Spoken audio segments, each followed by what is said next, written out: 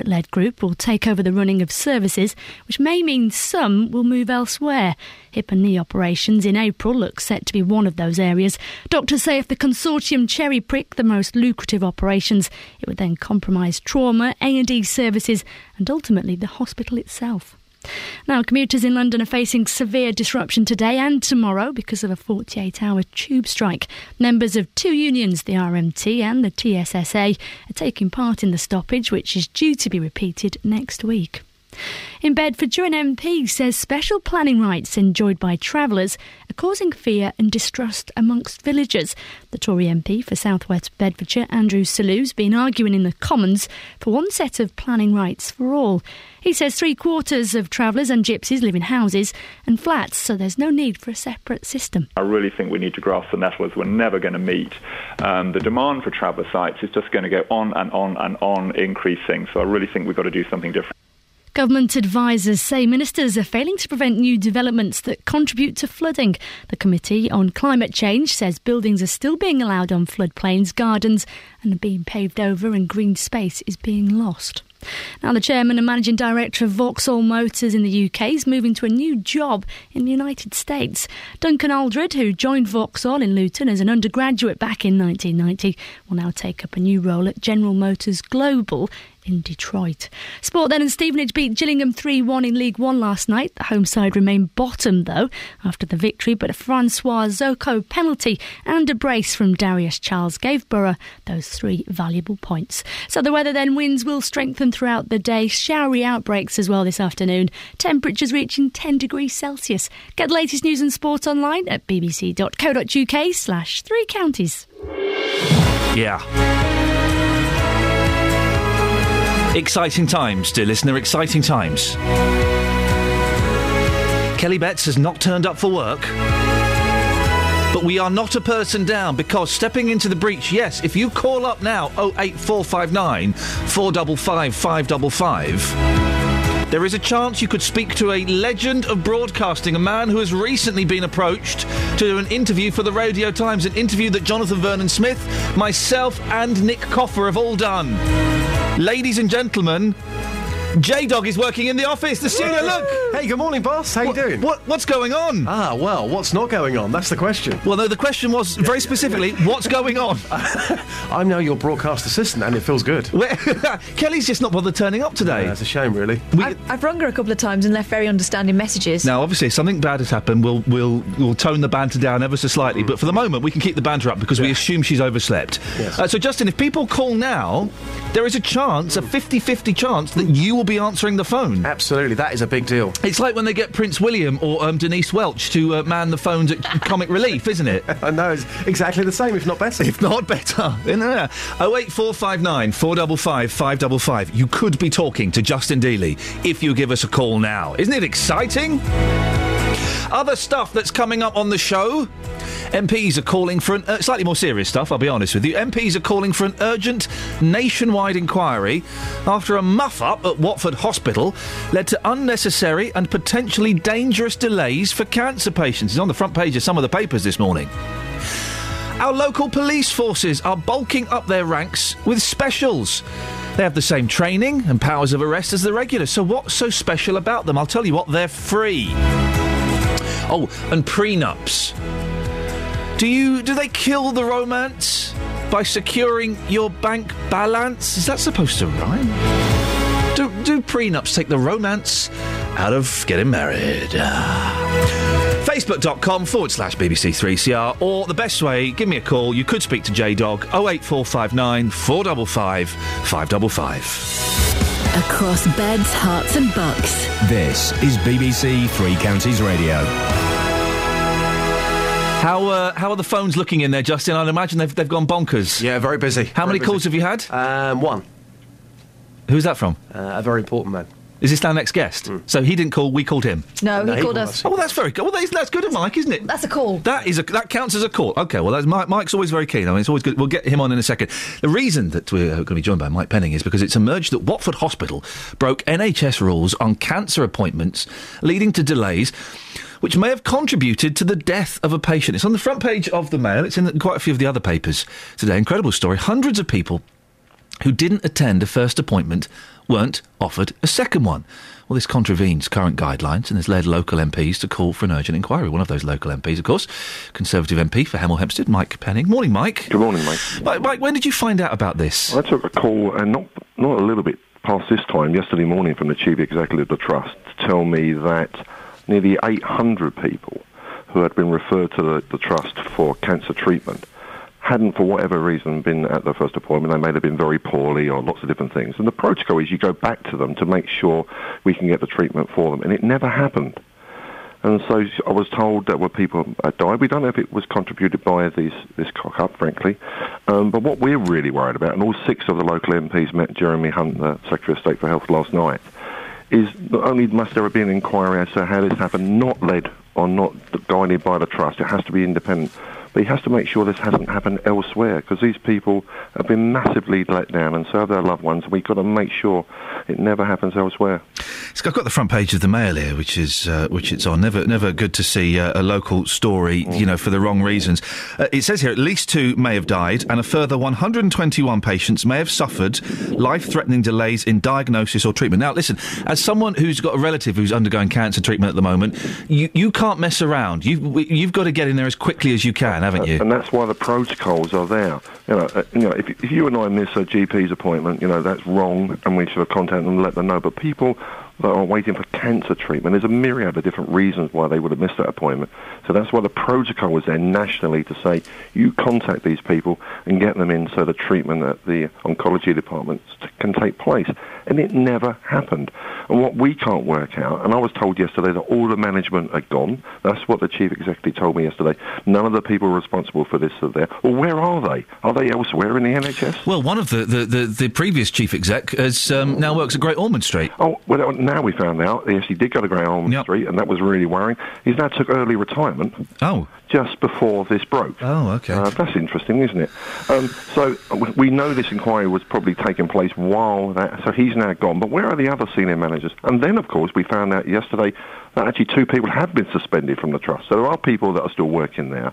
This is why it's so important that we get to the bottom of what happened for these people and to make sure it doesn't happen. What do you think of the way the local Trust has handled this? The way they have handled this, Mike? I think Sam, the new exec there, promised that she would dig deep. We had lots of concerns about the way the Trust has been run over the years. As you know, I've been on your station many, many times with concerns about it.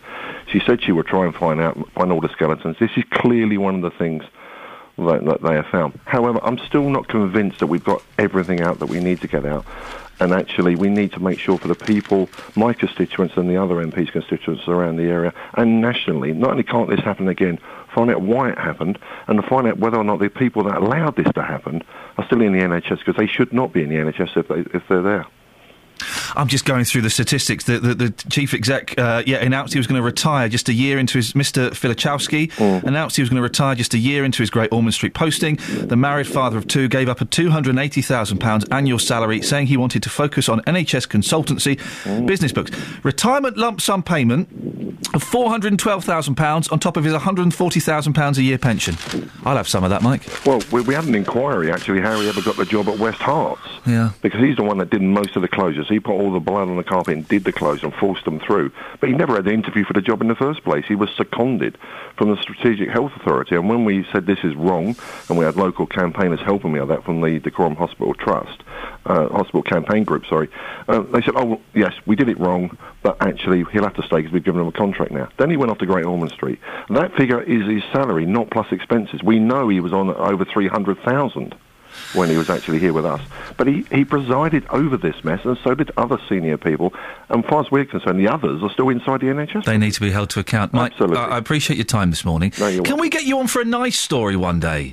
I feel either I'm always having a go at you, or we're talking about something horrible. Can we get you on for a nice story? I'm talking to your wonderful new assistant, and I hope you train him well. Yes. He needs a bit of training. Doesn't he? As to, for instance, why one of the Indian restaurants in my town has a sign saying Mike Penning thinks this is the best restaurant in town. So I do go to a lot of Indian restaurants, but it was actually the customers. I run a competition every year, so I've actually sorted that problem out now. Let's get you on for that. I had a great curry in Luton last night. Oh, I think it was a place called the Red Rose. Oh, it was wonderful. North of Slippers Hill. I don't tend to go there. Oh, I do apologise. I said a dirty word. I don't go there. Mike, speak to you later on. Thank you very much indeed. Mike Penning there. Can we get him on for a nicer story at some point? I always feel like I'm either having a go at him or he's having a go at me, or we're talking about something as shocking as this. If you want to read more of this, it's not very often I recommend the front page of the Daily Mail, but the story's there, betrayal of 800 cancer patients. Incredible. If you've been affected by that, 08459 455 555. Justin. Yes. You said Mike on about a very serious story, and you're banging on to him about curries. That was a genuine question. Walking past this curry restaurant, it looks like Mike Penning has voted this his favourite restaurant, so there's a big sign outside the restaurant, but as Mike pointed out, that's not actually the case, but it's been intriguing me for a while. Here we go. OK, this is something we'll do. Yeah. Who has given the thumbs up to your local curry house? Because they do like this, the curry houses. Yeah. When I used to live in North London, my local curry house, Taste of Nawab, which was a great curry house, it had the drummer from The Darkness. There was a picture of the drummer from The Darkness. And also the drummer from Iron Maiden. I would have made more about the drummer from Iron Maiden. Yeah, that's a big deal. A lot of curry houses have minor celebrities, pictures outside. Go on, Catherine. I was in a Beefeater in Salford this weekend, and I noticed they'd framed a menu. Whose scroll could that be, I wondered? Whose scroll? Oh, gosh. Peter Kay. OK, let's throw that out there. What restaurants, what curry houses, which local celebrities or big celebrities have supported your local curry house? 08459 455 555.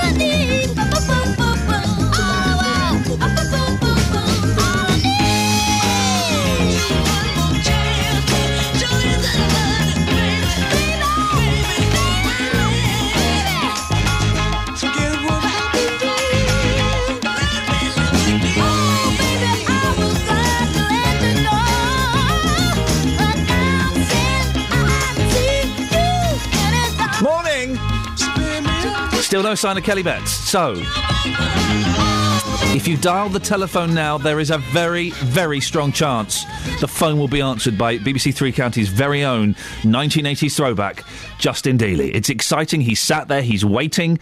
So far, all he's done is hassle a local MP. If you want to be hassled, not in that sense, by Justin Dealey, 08459 455 555. Travel news for beds, cards and bugs. BBC Three Counties Radio. Good morning. Well, the main story today is public transport. The London Underground is affected by strikes. So if you're travelling via Euston, the Northern Line only has service operating between Edgware and Golders Green. Also between High Barnet and East Finchley. That's approximately every 5 minutes, but there is no service on the rest of the line today. On the roads, the M40 London bound is blocked between junction 4 for High Wycombe Handy Cross and 3 for Loudwater because of an accident, and there are queues already building up on the approach there. I'm Alice Glossop, BBC Three Counties Radio. Thank you very much, Alice. 6:16, it's Wednesday, the 5th of February. I'm Iain Lee. These are your headlines on BBC Three Counties Radio. MPs are calling for an urgent inquiry after administrative errors at Watford Hospital led to potentially dangerous delays for cancer patients. Local police services are looking to recruit more special constables to try and save hundreds of thousands of pounds a year. And in sport, Stevenage are still bottom of League One, despite beating Gillingham. Is it a soft G or a hard G, just? Gillingham. Thank you very much indeed. 3-1 last night. BBC Three Counties Radio. You see, there is a purpose. And now the instructions on my screen say trail, tune. Nick Coffer on BBC Three Counties Radio. Every weekday between 12 and 3, I'm here with a little bit of celebrity. My geography teacher at school resurrected a jazz standard song, which was Won't You Come Home, Bill Bailey. It made me dedicate myself to trying to be better. I always felt that wasn't quite good enough. Expert advice. Absolutely, you've got it, you've nailed it. I am so happy, thank you. And loads of really great music. Nick Coffer, weekdays from 12 on BBC Three Counties Radio. He famously put the phone down on Kelly Betts and refused to come on this show, but that doesn't matter. We still love ABC.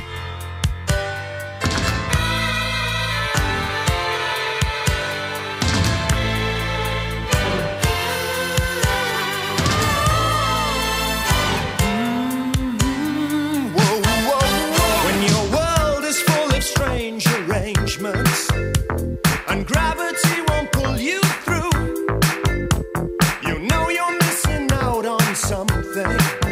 Well, that something depends on you. All I'm saying, it takes a lot to love you. All I'm doing, you know it's true. All I mean now is one thing, yes, one thing that turns this grey sky to blue. That's the look, that's the look, the look of love. That's the look, that's the look, the look of love. That's the look, that's the look, the look of love. When your girl has left you out on the pavement, then your dreams fall apart at the seams. Your reason for living, your reason for leaving. Don't ask me what it means. I don't know the answer to that question. If I knew, I would tell you. Look for your information. Yes, there's one thing, the one thing that still holds true. What's that? That's the look, that's the look, the look of love. That's the look, that's the look, the look of love.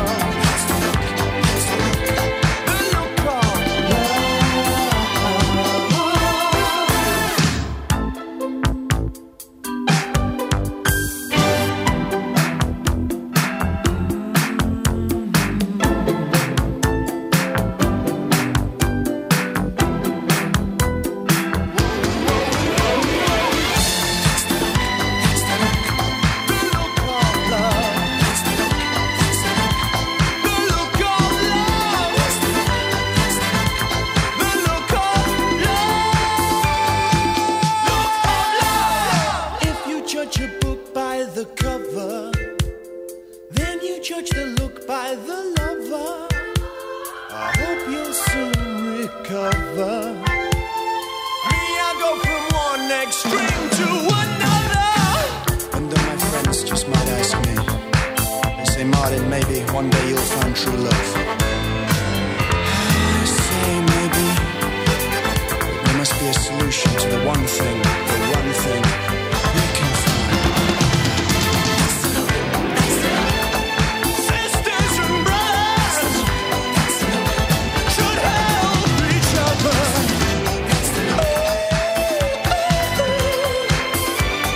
Heavens above, hip hip hooray!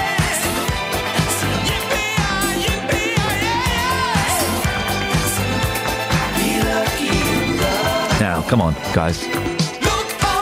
Your Coldplays, your Justin Biebers, your Miley Cyruses and your Bee Gees, all your modern pop bands. That's how you write a song, all right? Now, our local police services are looking to recruit more special constables in a bid to save hundreds of thousands of pounds a year. Bedfordshire Police, Thames Valley and Hertfordshire Police are set to hire more than 100 specials over the next 2 years. Well, Andy Fittis is a serving police officer with the Metropolitan Police and chairs the National Police Federation's Specials Working Group. Morning, Andy. Good morning, Ian. So, can you just clarify, what's the difference between a police officer, a special and a PCSO? Well, special constables do exactly the same training as what we would call regular officers, but they get absolutely no pay. They volunteer their own time, they have their own careers, so they're just working as a part-time sort of doing their duty whenever they can fit it around their normal career.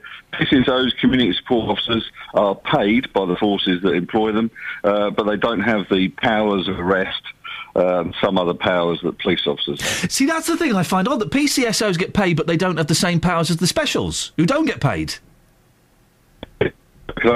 Andy, we've lost you, Andy. Can Catherine or Justin, can we try and get Andy back? Because his line is pretty poor, and I want to hear exactly what he's got to say, because I find it fascinating. But what do you think? Getting specials in. Got the same powers as the police, and have got similar kind of responsibilities to police. They have similar training. They just don't get paid.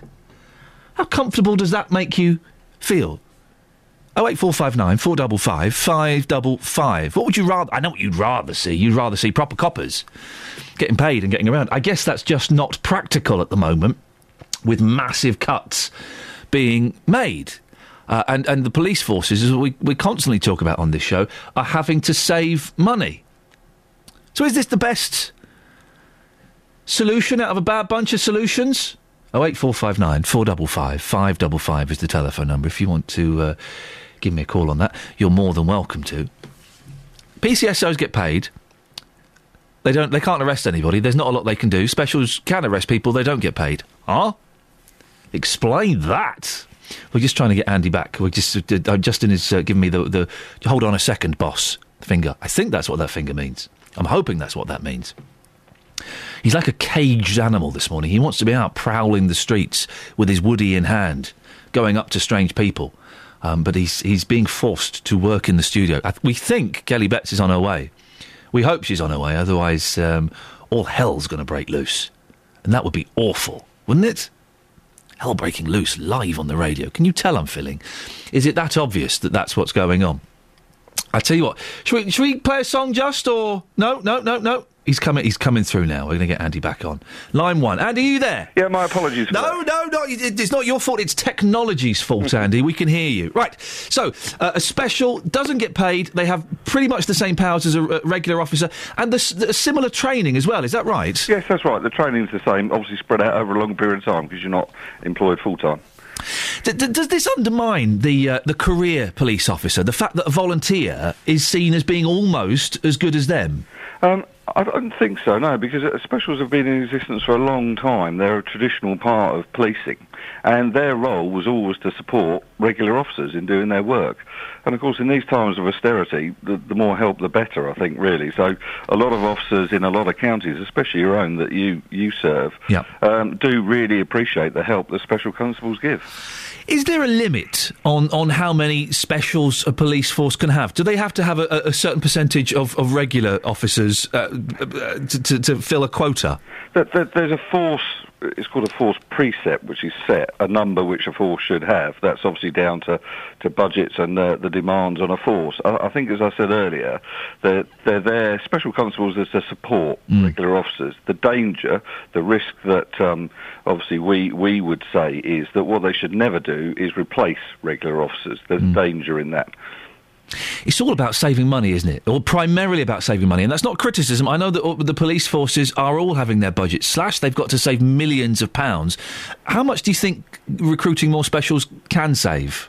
I mean, it still costs quite a bit to train specials. They have to have the same uniform, the same equipment. their training, as I said, is spread out. So that there's the saving, if you're going to make a saving in costs, come through the fact that they are not paid. You've got no pension costs, you've got no day-to-day on. So that's a significant saving, isn't it? It is if you replace regular officers with specials, which I don't think you can do. Right. And people, how different do they look, Andy? I walk around with my eyes closed. Can you tell them by their certain markings that they're specials as opposed to regulars? In some forces, you'll have a particular, we all have numbers on our uniforms. Yeah. There's usually an identifying number that you can tell it's a special constable from that. And regular officers, what do they think about specials and PCSOs in general? I think, we've had, special constables have been in existence for a long, long time. Yeah. And I think regular officers appreciate the help they give. Like you say, PCSOs, slightly less time. They're a relatively new sort of concept. But again, the teams that they work in, neighbourhood teams primarily, again, officers working as a team with those people sort of get on fine and work as a team. Andy, I appreciate your time at the ridiculous hour of the morning. Thank you very much. Yes, no problem at all. Thanks a lot. Andy Fittist there, serving police officer with the Metropolitan Police. What are your thoughts on specials? 08459 455 555. No jokes about scar bands, please, for goodness sakes.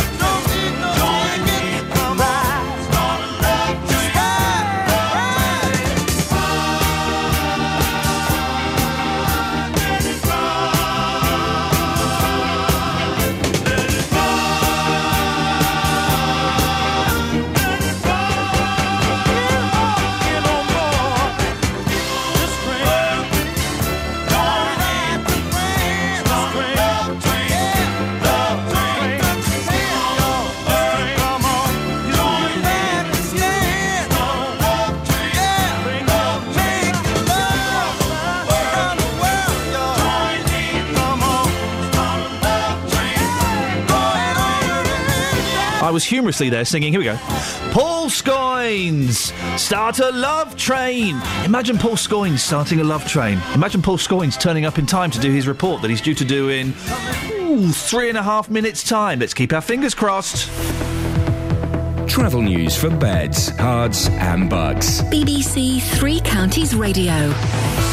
Starting on the public transport, London Underground affected by strikes today.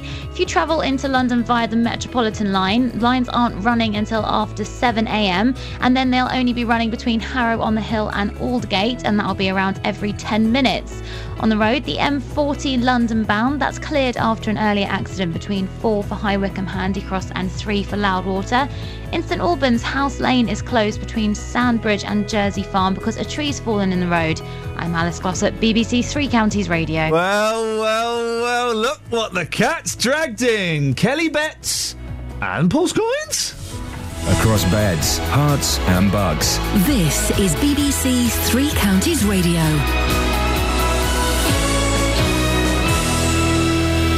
Good morning with the headlines. I'm Serena Farrow. MPs in Hertfordshire have called for an urgent nationwide inquiry. It comes after Watford Hospital broke NHS rules in dealing with cancer patient appointments. Meanwhile, another hospital in Bedford this time may close, all because of a new contract. A private-led group will now take over the running of services, which may mean some will move elsewhere.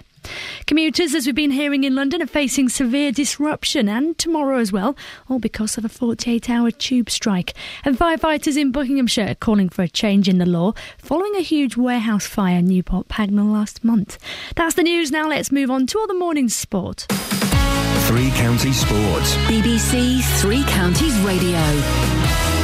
So, Stevenage are still bottom of League One. That's despite beating Gillingham 3-1 last night. A Francois Oko penalty and a brace from Darius Charles gave Borough all three valuable points in the fight against relegation. Manager Graham Wesley, though, says his side will continue to fight. Yeah, I mean, we're down, that's for sure. We're down the bottom, and I think tonight it was about sending the message out that we might be down, but we're not out. It's very much game on from our point of view. We're looking forward to the games that are ahead of us, and it was important to start with 3 points tonight, which the boys did. FA Cup news, and Fulham have been knocked out. They lost 1-0 to Sheffield United in their fourth round replay at Craven Cottage, with the League One side scoring just in the last minute of extra time. Swansea City have sacked their manager Michael Laudrup. Club captain Gary Monk will take charge of the team for the foreseeable future. And finally, the England career of batsman Kevin Peterson's over. That's after 9 years. With the squads to be named for the forthcoming tour of West Indies and the World 2020 tomorrow, the England and Wales Cricket Board have told Peterson is no longer in their plans. BBC Three Counties Radio, more from me at 7.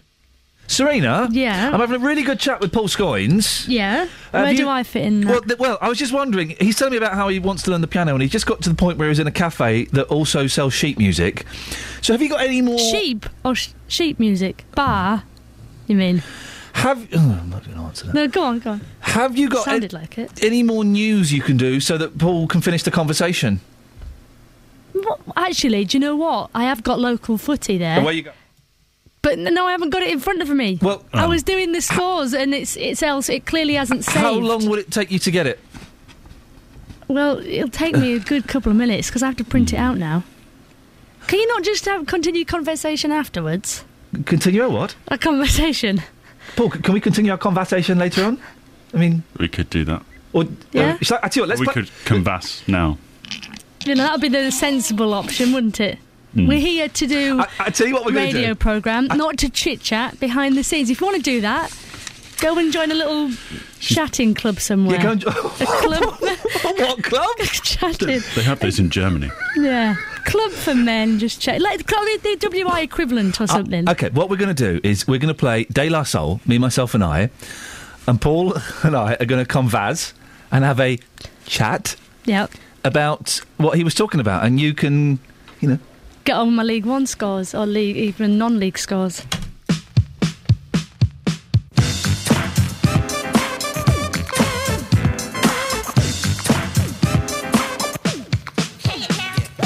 Mirror, mirror on the wall, tell me, mirror, what is wrong? Can it be my De La clothes, or is it just my De La song?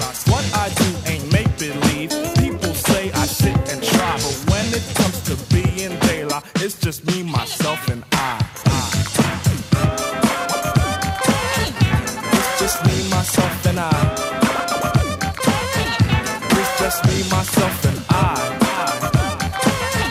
It's just me, myself, and I. Now you tease my plug one style and my plug one spectacle. You say plug one and two are hippies, no we're not, that's pure plug bull. Always pushing that we formed an image, there's no need to lie. When it comes to being plug one, it's just me, myself, and I. It's just me, myself, and I. It's just me, myself, and I. It's just me, myself, and I.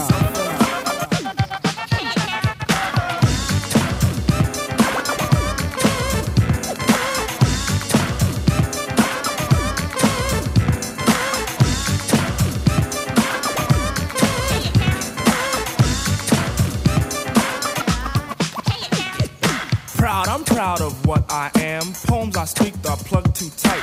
Please, oh please, let plug 2 be himself, not what you read, alright? Right is wrong when hype is written on the soul, they lie that. Style is surely our own thing, not the false disguise of showbiz. They lie solely from the soul, and in fact I can't deny. Strictly from the Dan called Stucky, and from me, myself, and I. It's just me, myself, and I.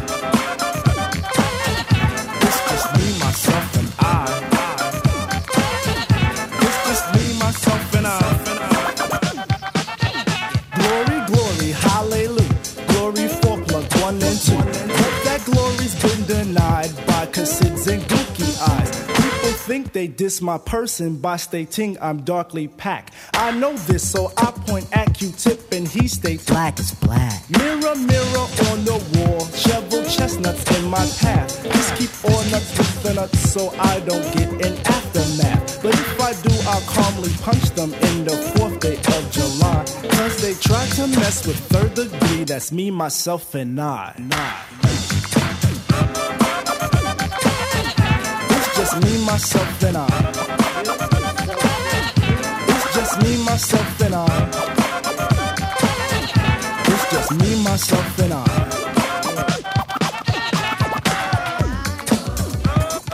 A little bit of De La Soul, target audience. Paul and I finish our convas so we can carry on with the broadcast. Now, another hospital story. Don't worry, we're not going to get too bogged down by hospital stories. Just weeks after the reinstatement of most children's services, Bedford hospital bosses will meet later to discuss a new threat to its future.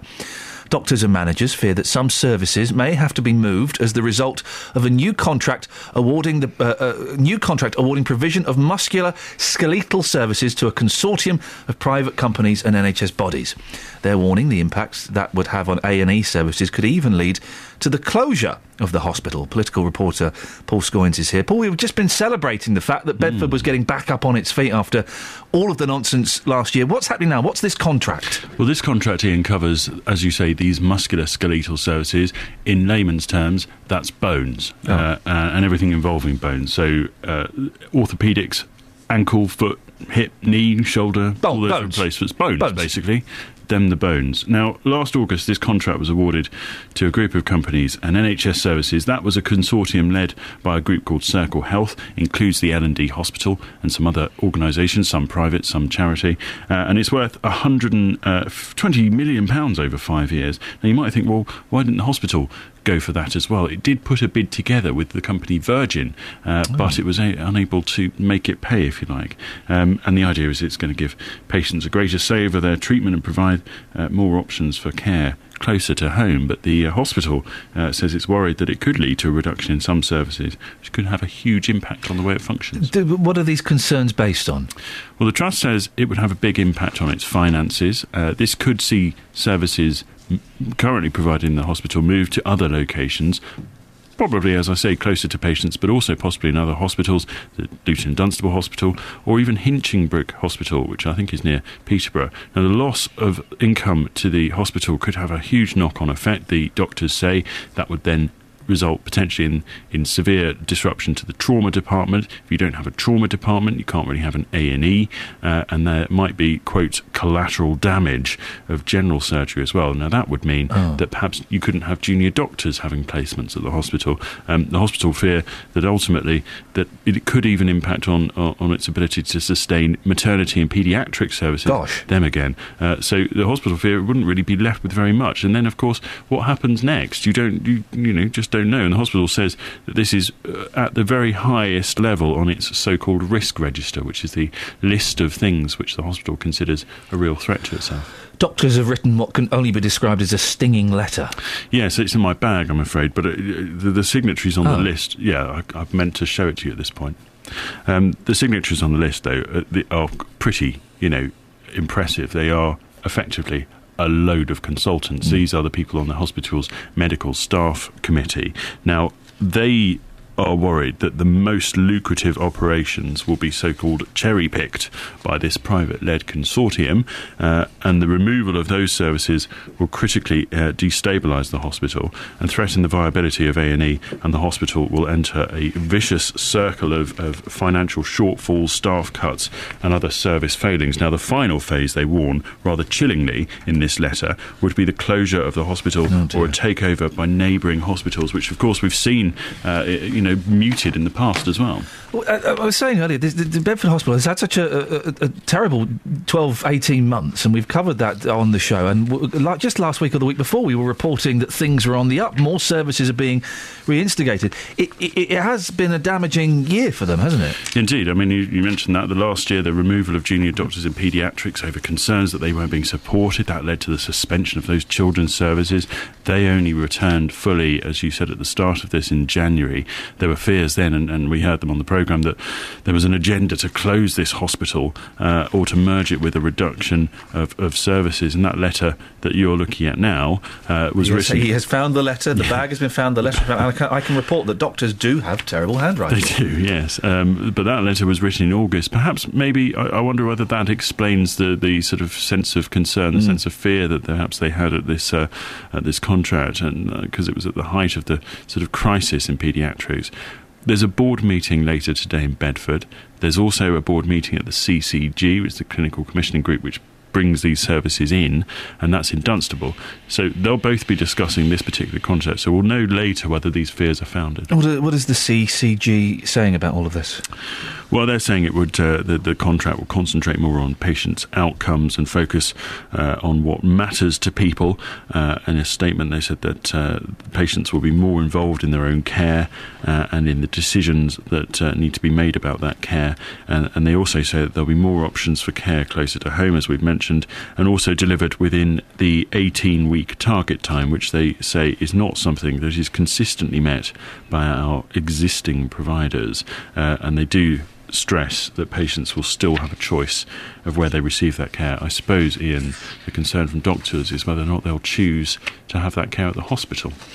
Paul, fascinating stuff. Here, take your letter back. Thank you very much indeed. Do you mind if I would just go off on a slight tangent with you? It's not usual.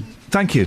I'm going to take that as a yes. Paul, the convas we were having whilst De La Soul was playing was about Paul Scoynes has got a piano. Yes.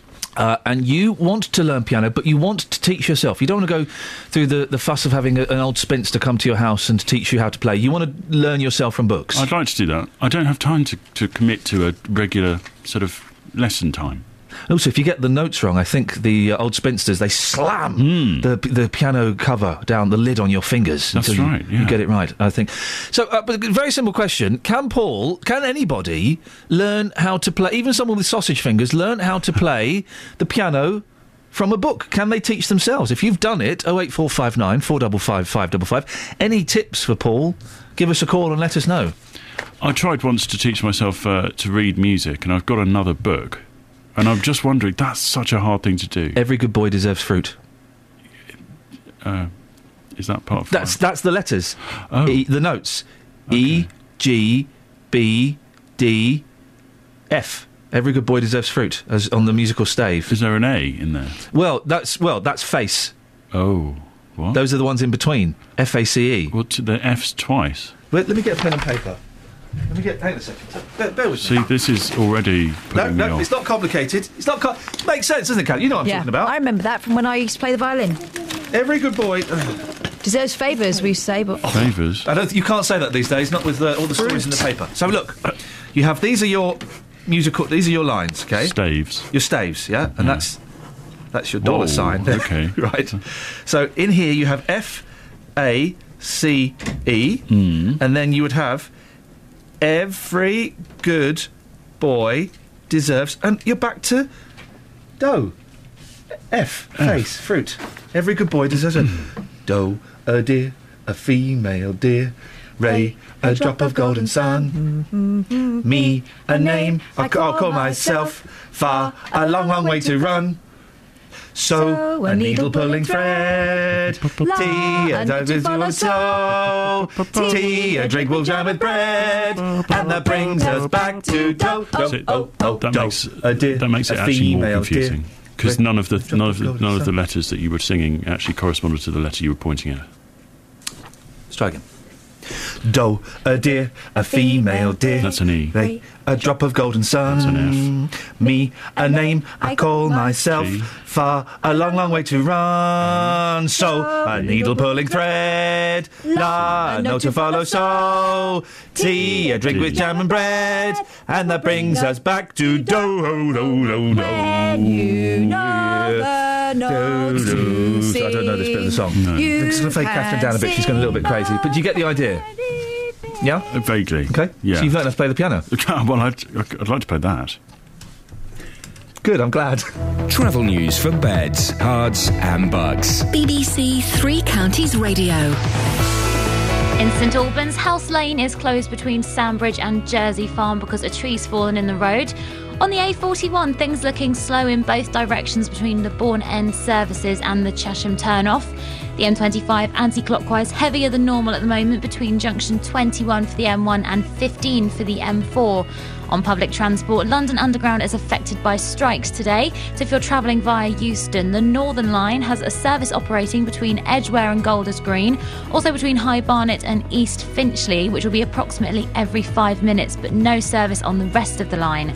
This is Alice Glossop, BBC Three Counties Radio. Thank you very much indeed. I mean that in every sense of the word. Right, 6:47. I've just been told a secret. Can't talk about it, but I've been told a secret. 6:47. Where are we now? It's Wednesday, the 5th of February. I'm Iain Lee. These are your headlines on BBC Three Counties Radio. Administrative errors at Watford Hospital may have contributed to the death of a cancer patient. Commuters are facing severe disruption today and tomorrow because of a 48-hour tube strike. And although Stevenage beat Gillingham 3-1 last night, they're still in the relegation zone. We'll be taking your calls on Paul Scoins learning the piano and what celebrities have endorsed your local curry houses. 08459 455 555. Before that, let's get the weather with Kate. Beds, Hearts and Bucks weather. BBC Three Counties Radio.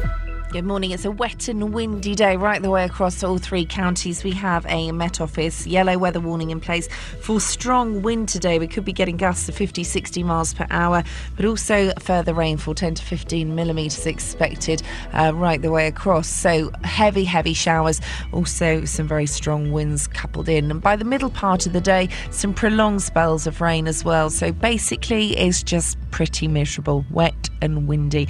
Temperature, perhaps the only saving grace. We're looking at 10 Celsius as the maximum temperature. Overnight tonight, those heavy showers persist for a time. Eventually, they'll start to ease, as will the wind. It will start to fall a little lighter as we get towards dawn tomorrow morning. Minimum down to 3 Celsius. Brief bit of respite first thing tomorrow, but then another Met Office yellow weather alert in force for Thursday afternoon, evening and through to Friday morning. More heavy rain forecast. And then Friday, bit of a lull in the weather, a quieter day, bit drier thankfully, but unfortunately yet another warning in place Friday night into Saturday, where we're expecting a very wet and windy weekend. That's your forecast.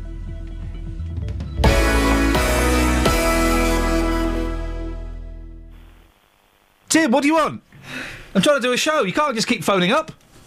I don't keep phoning up. Oh, sorry. I confused you with Tim. It's different Tim. I confused you with Tim, who keeps phoning up. Tim, you're live on BBC Three Counties Radio. You're living the dream. What would you like to say to us? Jonathan regularly, but not you. I think you're a bit of a plonker most of the time. Oh. But if you're going to start singing, do the singing nun again. Sorry? Do the singing You've started nun. early, haven't you? Do you reckon? Do the singing nun. Hello? The original. You mean this? Sing along, Tim.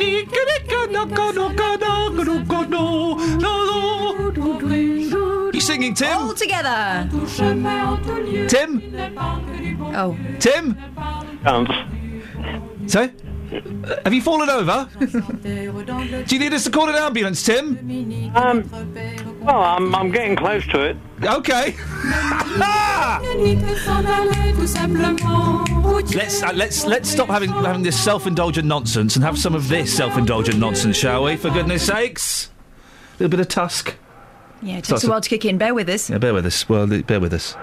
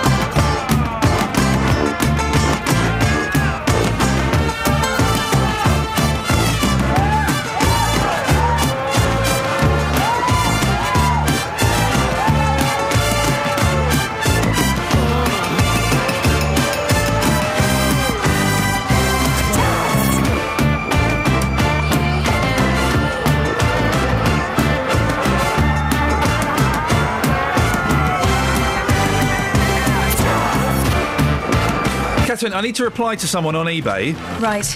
Oh, no. Oh, no. Yes. No, it's fine. So can you go through the papers? Oh, I've sat on something. Can you go through the papers? What have you got? Yeah, of course. Right, OK. Front pages of the newspapers today. Charles wades into the battle for flood victims. Prince Charles sitting on a bench in corduroys and Wellington boots. Doesn't he look regal? Also, we have the story that we've been touching on this morning. Can you type a bit less vehemently? OK. Investigation... Is that better? I can't talk about the front pages when you're doing that. OK, right, fine. I've stopped now. Right, I've replied to him. I told him right. Here we go. Later. Oh, there's another picture of Sally Burko. Does anyone else feel a little bit sorry for her? What's she done exactly? No. I mean, why is she important? Why do we have to take her down in the papers? I mean, she's just been a little bit trappy, hasn't she? Is that not allowed? Sat on something. Goodness me, honestly. Sat on something. You don't want to sit on one of those. So, the Burkos are saying they're fine. Good to hear it. Betrayal of 800 cancer patients. That's something we're touching on in the programme today. Some of our local MPs are calling for an inquiry, a nationwide inquiry. Here's a shocking statistic on the front page of the Daily Express. 1 in 4 babies is born to a migrant mother. Oh, I just thought that was an observation. Why would that be a bad thing? Well, I don't know. They've just done it in that voice, haven't they? That voice. Okay. Burglar beaten off with a rolling pin. A burglar broke into a house only to be confronted by a grandmother wielding a rolling pin and her daughter armed with a frying pan. You don't see the traditional image of the housewife stood at the front door with a rolling pin anymore. Mm-hmm. Andy Capp. It was Andy Capp. She was called Flo, wasn't she? Was she? Yeah, I think she was. Things that are not funny. Andy Capp, Hagar the Horrible. Fred Bassett, oh, what was that boring cartoon they showed at 5:25? We're getting close to talking about old kids. Ben and Lynn?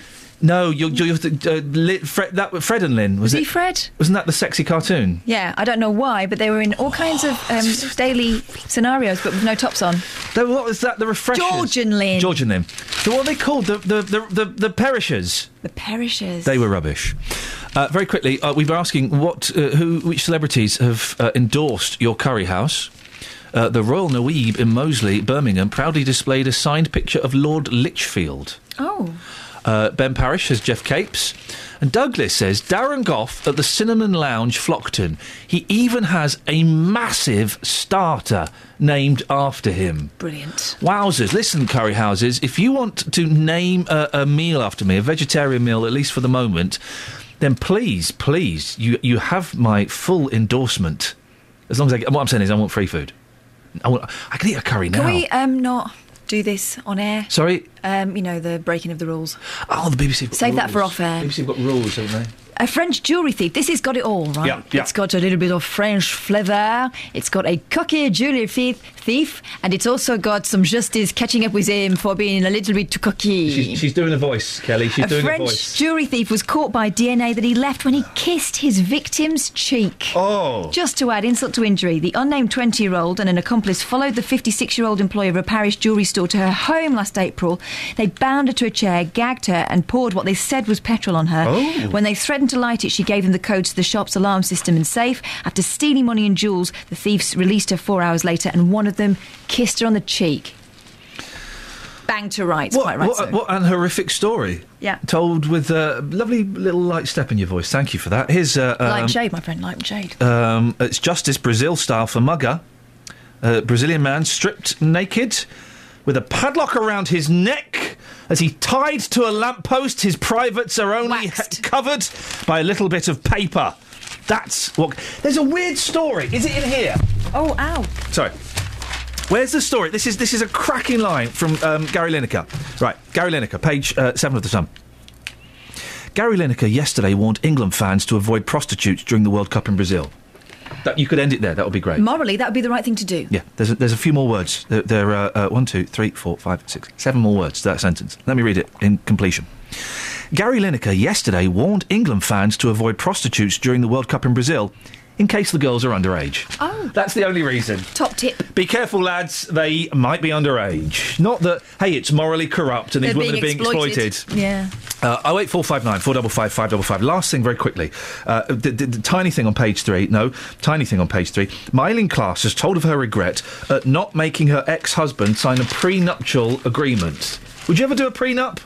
Cost her £1.8 million not doing it. I've not got loads of money, so I don't think anyone would need anything to sign. But I can see why, if you've amassed a small fortune, you might want to just safeguard it, especially if you've got children. It takes out the romance, though. Imagine, hey, would you marry me? I'd love to. This is great. Yeah, just one thing before. Could you sign this thing saying that when we divorce? But if you've got children by someone else, you don't want someone else digging into their inheritance. You don't go getting married expecting it to go wrong. You go and get thinking that this is going to be the person you're going to share your life with. Now, it doesn't always work like that, but you have to go in thinking this is going to be the thing, don't you? But just in case, let's just make sure the kids are all right. 08459 455 555. Do prenups take the romance out of getting married? Travel news for beds, cards and bugs. BBC Three Counties Radio. On the M25 anti-clockwise, things are heavy going already between 21 for the M1 and 15 for the M4. In St Albans, House Lane is closed between Sandbridge and Jersey Farm because a tree has fallen in the road. On public transport, London Underground affected by strikes today. Multiple stations are closed, so worth checking ahead of your journey. I'm Alice Glossop, BBC Three Counties Radio. Thank you, Alice. More on prenups. More on some incredible stories about hospitals. All that coming up after the news and sport with Serena. Local and vocal across beds, hearts and bucks. This is BBC Three Counties Radio.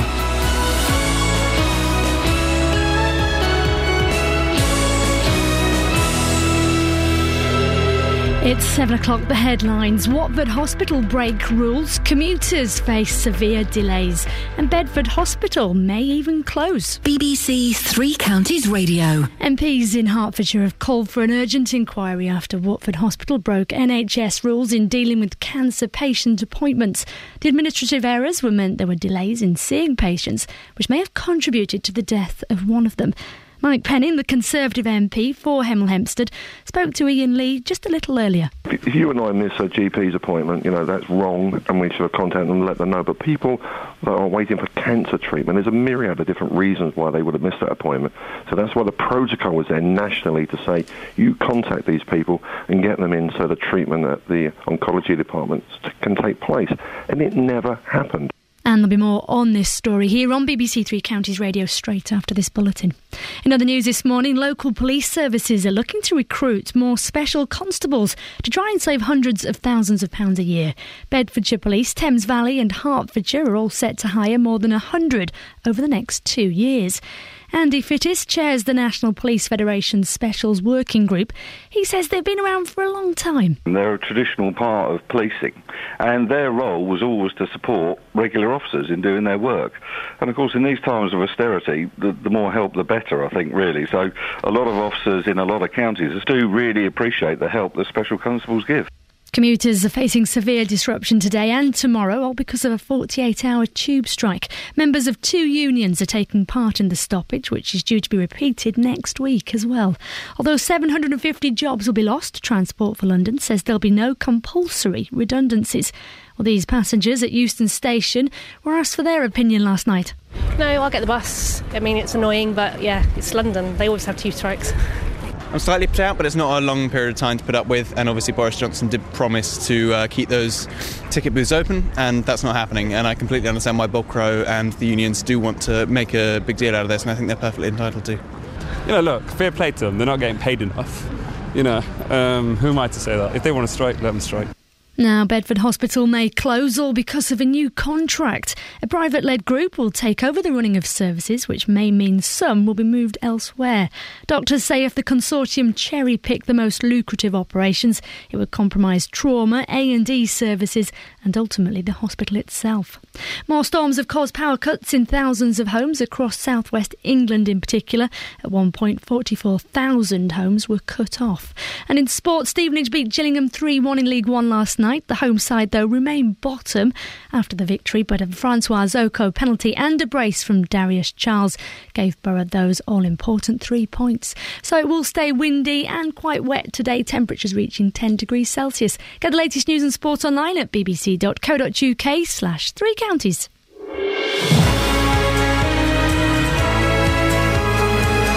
Thank you, Serena.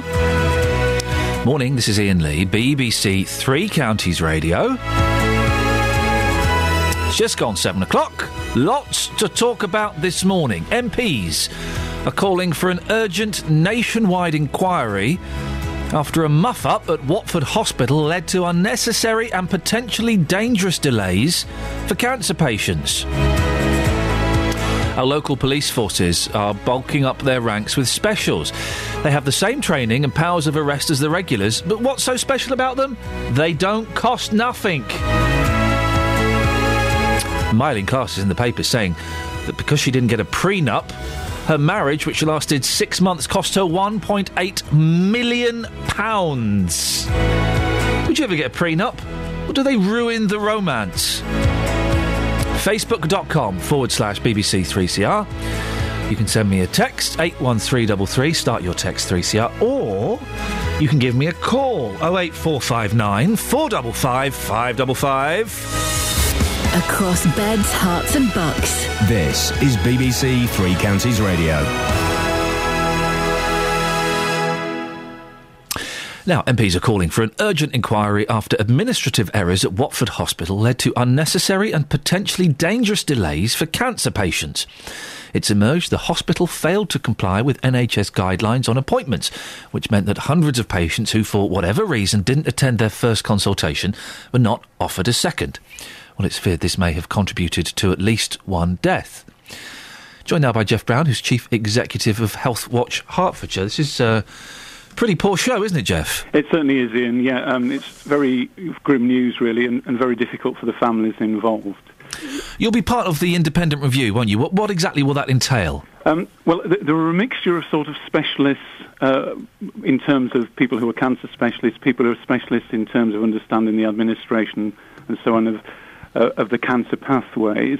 And they'll be talking to people who were employed by the hospital about how things work, but also looking in detail at the systems and, in a way, why people weren't attending those appointments and why they weren't being offered another appointment if they didn't attend. So it's looking in detail at what's happened and seeing if there are lessons to be learned very much locally, but also nationally as well. So if they missed their first appointment at the hospital, or they kind of went to the beginning of the queue again, is that right? They had to go back to the GP and get referred again? Exactly. We don't quite know why, but of these sort of 800 people affected, for some reason they didn't attend their first appointment.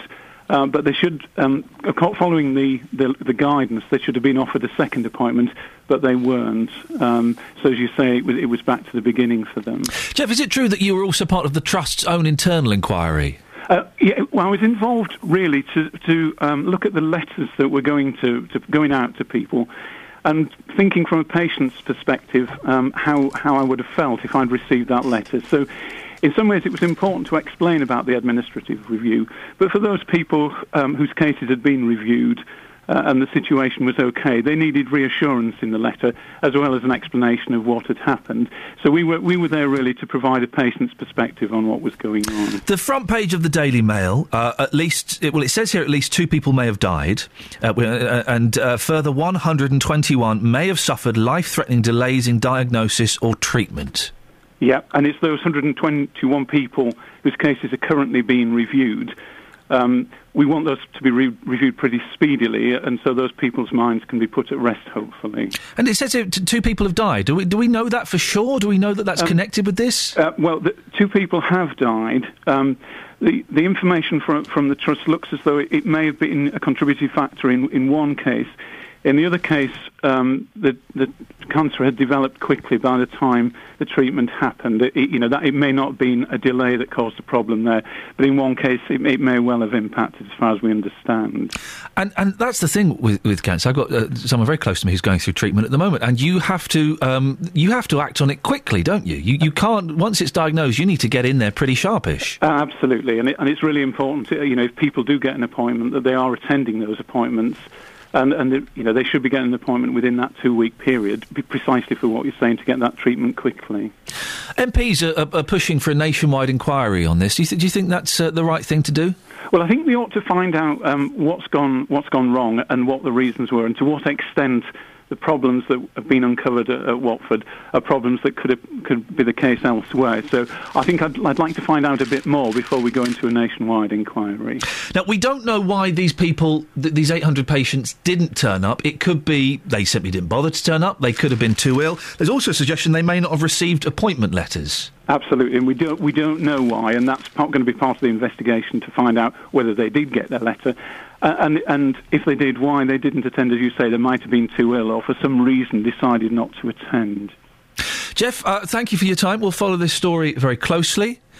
If you want to, it's very rarely. It's Jeff Brown there, by the way, Chief Executive of Health Watch Hertfordshire. It's very rarely I use the Mail as kind of a sounding board for a story, but it is on the front page of the Mail, and it does seem they've got the information right.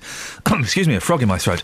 Betrayal of 800 cancer patients. More than 800 patients suspected of having cancer were discharged from a hospital by mistake. At least 2 of them died, and according to Jeff there, one of those deaths is almost certainly, is very likely to be linked to this mistake. And a further 121 may have suffered life-threatening delays in diagnosis or treatment.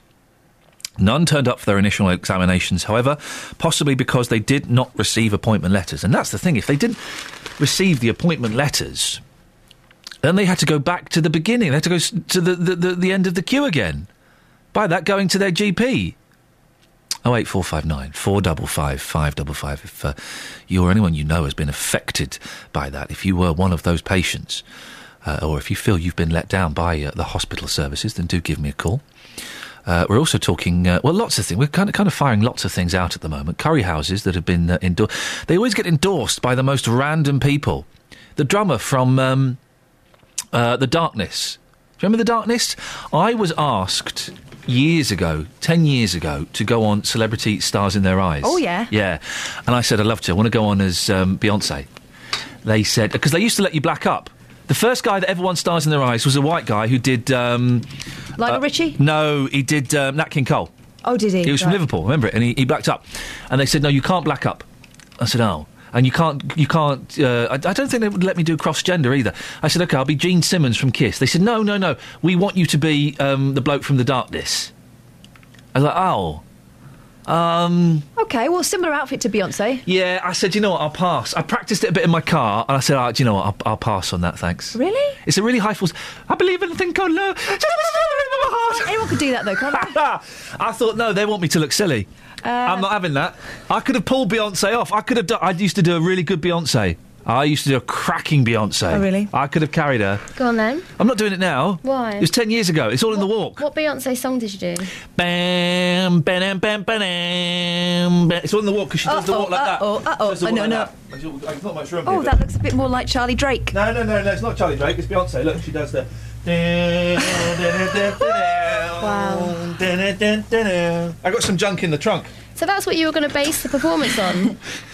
But you thought you might look silly as someone else? Yeah, well, I'll come to you first, Catherine. That was going to be the start. Every good impressionist, Mike Yarwood, I was going to say Alistair McGowan, but I'm talking about good impressionists. They start from, they just have a little nugget. They have a little nugget they start from, whether it be a facial tic, it be the way they say roll their R's, or it could be the walk. Judi Dench gets her characters from her shoes. You see? Once I've got the shoes right, I know I get the pitch. She's a dame. Yeah. So I would have done a cracking Beyonce. There's nothing wrong with blacking up. I don't think if it's done with respect and if you're not mocking, and I wouldn't have been mocking, it would have been respectful. Don't you go crazy right now? Your love's got me going crazy right now. Oh, well, I'm sure we all feel the loss of televisual magic. There was $3,000 they were going to pay me. Oh. Yeah, you see. Dennis, you'd like to see me as Beyonce, wouldn't you? No, I'd like to see you as Kelly, because when she's not there, the whole place falls apart. You are obsessed. Can you stop? I saw the pictures you sent, Kelly. Yes, but the thing is... Yeah, I know. You've got to stop sending those pictures. She's not going to sit on it. I know. I thought she might have found out where it was and fallen off. She knows exactly where it is. She's not going to go anywhere near it. She doesn't want to touch that, Dennis. You take your boys down there. You won't get them off once they're on it, I'll tell you. He's talking about rocking horses, by the way, dear listener. It's a rocking horse. He sent her a picture of a rocking horse. Yeah, it's the best. The very best. The very best. Yeah, well, that's right. What do you want, fella? The 5th. Now then, prenups. Yes. I got the other side of that. I went into the bank the other day. Is this? To get a readout Can I just ask you, Dennis? Yes. Is this going to be a really lame joke, as you often? No, it's not. No, it's not. I just want to point out, this prenup business. Yeah.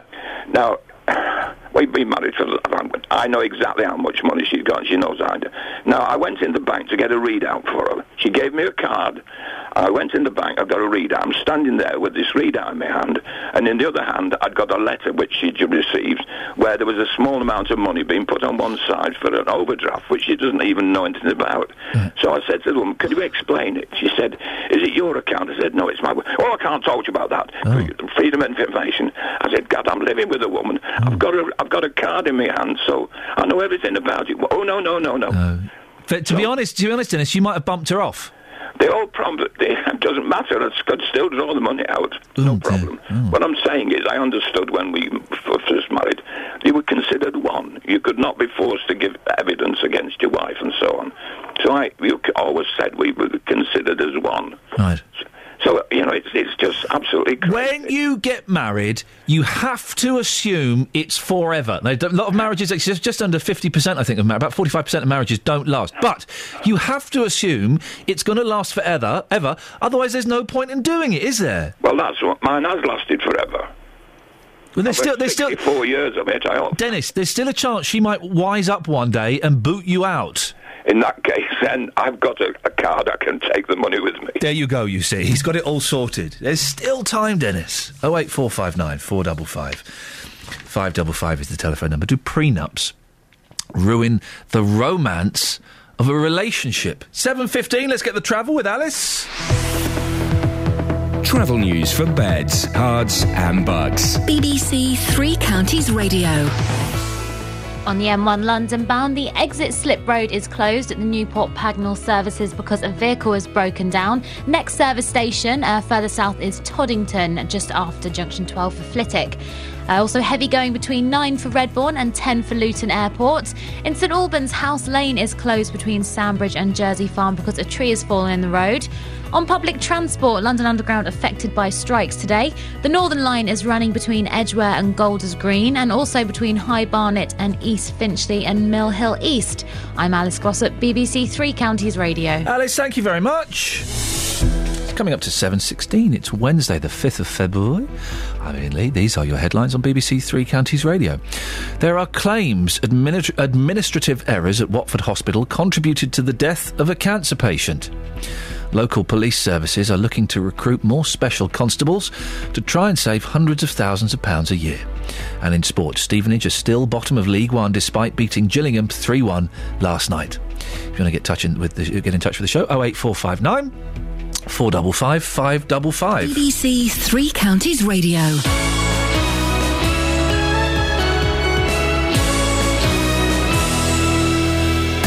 Roberto Perrone. We'll talk about your partner's annoying habits. This after a woman filed for divorce after just 1 week. I know I snore and I snore badly, but I can't help it. Roberto Perrone. It's Friday. Why am I even bothering to go to work today? You've got to. You never know when a donor board suddenly appears in front of you and you've got to dive in. You need a lot of love, a bit of patience to keep a relationship going. Sometimes you have to turn a blind eye. Roberto Perrone. Weekdays from 3 on BBC Three Counties Radio. Beds, Herts and Thames Valley Police will be recruiting more special constables in a bid to save hundreds of thousands of pounds a year. Keen to get your thoughts on this. How does that sit with you? These special constables have the same powers of arrest as a regular officer, but they cost less because they're free. They're already boosting the ranks in Hertfordshire, carrying out 135,000 hours of work in the past year. Gosh, they must be tired. Joined now by Richard Downs, who is a special constable with Hertfordshire Police. Morning, Richard. Good morning. Richard, why did you sign up as a special? I'm a rural special, so I sort of patrol the rural areas. Oh. That doesn't mean to say I can't go into the towns and cities. But I live in a rural location, and I want to get involved in some of the sort of preventing the crime and sort of detecting the crime that affected me directly. Why? What crime was affecting you directly? Fly tipping, theft of red diesel, hair coursing, poaching, those type of things. And why did you feel you had... Some might think that actually training and becoming a special is an extreme way of dealing with local issues. It is. However, I wanted a bit of a challenge, and I wanted to put something back into the sort of rural community. And I felt that me being a sort of rural person, I could sort of provide those links between the rural side and also the police as well. And you've got pretty much the same powers, haven't you, as a regular officer? Yes, we've got exactly the same powers. We carry exactly the same equipment. If you stood a special constable and a regular officer side by side, you wouldn't be able to tell who was a regular and who was a special constable. How long have you been doing it for, Richard? Coming up for 4 years now. Right. Have you arrested people? Yes, we've arrested people. We've taken cars off the road for no insurance. Found cannabis farms. You know, it's exciting as well as providing the service. Oh, I bet it is. What was it? What did it feel like the first time you arrested someone? Were you nervous? Yeah, of course, I was nervous. Yeah. And obviously, you're not let loose just to sort of carry out this No, of course. ongoing training. But yes, you're coached through every aspect of the training and arrests. Now, you've got I was going to say a proper job. You've got a day job as well, haven't you? Yes, my day job. I'm a gamekeeper and an estate manager for a private family, so I'm based rurally as well. Okay, how do you manage the two? Well, my special and my sort of day job sometimes do overlap, so I can carry out both at the same time. Right, okay. And what's the reaction, what reception do you get from your colleagues, the regular police officers? A good reception. In short, I work closely with PC Brian Evans of Hemel Hempstead. We've got a good working relationship, not with just him, but the whole team as well at Hemel. Now, are you happy? Because I was surprised to find out that you guys, who've got the same powers as the regular police, don't get paid. The PCSOs, who have significantly less powers, they do get paid. That's right. I mean, the special constable, constabulary, has always been a voluntary role since its sort of infancy, sort of hundreds of odd years ago. So it's always been a voluntary thing, and that is the way it's always been understood. And are you happy to stay as a special, Richard, or is there a part of you thinking, oh, I might change careers here? Myself, I wouldn't change careers. I've got the best of both worlds, I think, yes. Good balance. Well, Richard, keep up the good work. Thank you very much indeed. That's Richard Downs. He's a rural special constable. Over to you, dear listener. If you've done it, if you're doing it, if you've considered doing it, why? Why would you do it? What do you get out of it? I'm sure there's a sense of satisfaction. As Richard said, it's quite exciting. They found a cannabis farm and arrested people. That does sound exciting, doesn't it? It does. Imagine arresting somebody. How cool would that be? 08459 455 555. And if you're just a general member of the public, a citizen, a civilian, how do you feel about more specials being recruited? They go through the same training, just over a longer period of time. They've got the same powers as regular police. They just don't get paid. Does that demean the regular police slightly? 08459 455 555. Pat's texted him. First of all, we introduced PCSOs, who have the powers of ordinary citizens, only we pay for these professional witnesses, and now policing on the very cheap, with more police specials being recruited. Given that 44% of traffic officers in Bedfordshire have been reduced over the past 4 years, the biggest cut in the country, will we see more full-time officers replaced, leading to a freebie part-time service? Let's forget about criminals. It's too much money to jail them, and let anarchy prevail, just like we have on our roads. Well, Pat, I don't think quite have anarchy on the roads. We have some idiots driving around. I'd hardly call it anarchy. Anarchy will be people driving at 120 miles an hour, ignoring the traffic lights and driving on the wrong side of the street. We don't see that very often. Thank goodness. Or maybe you do, Pat. I don't know. What's life like where you live?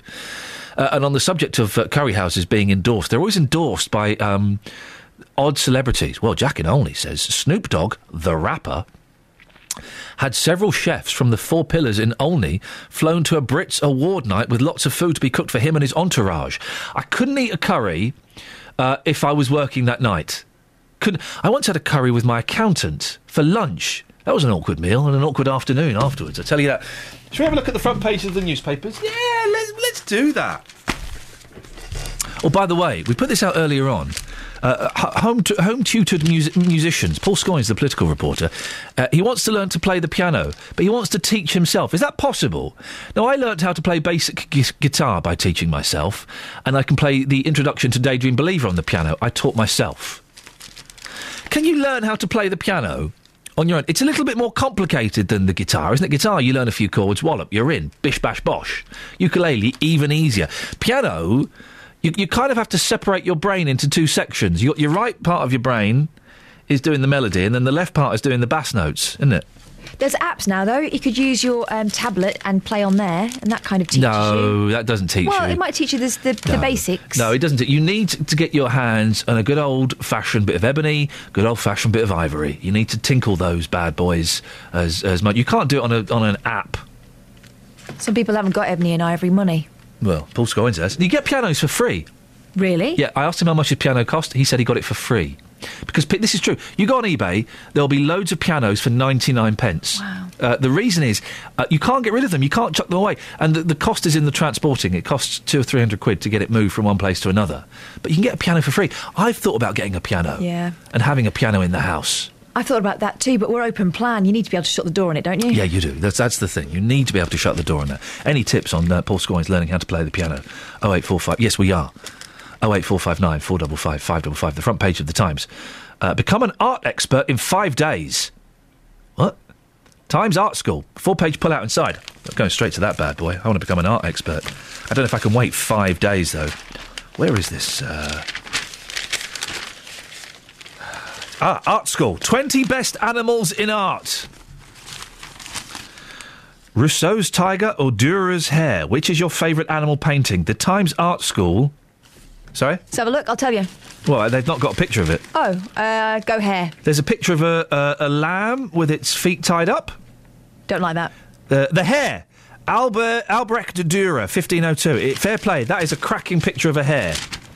It looks like a hare. Yeah. Doesn't it? Well done. Doesn't it? Doesn't it just? There's a polar bear.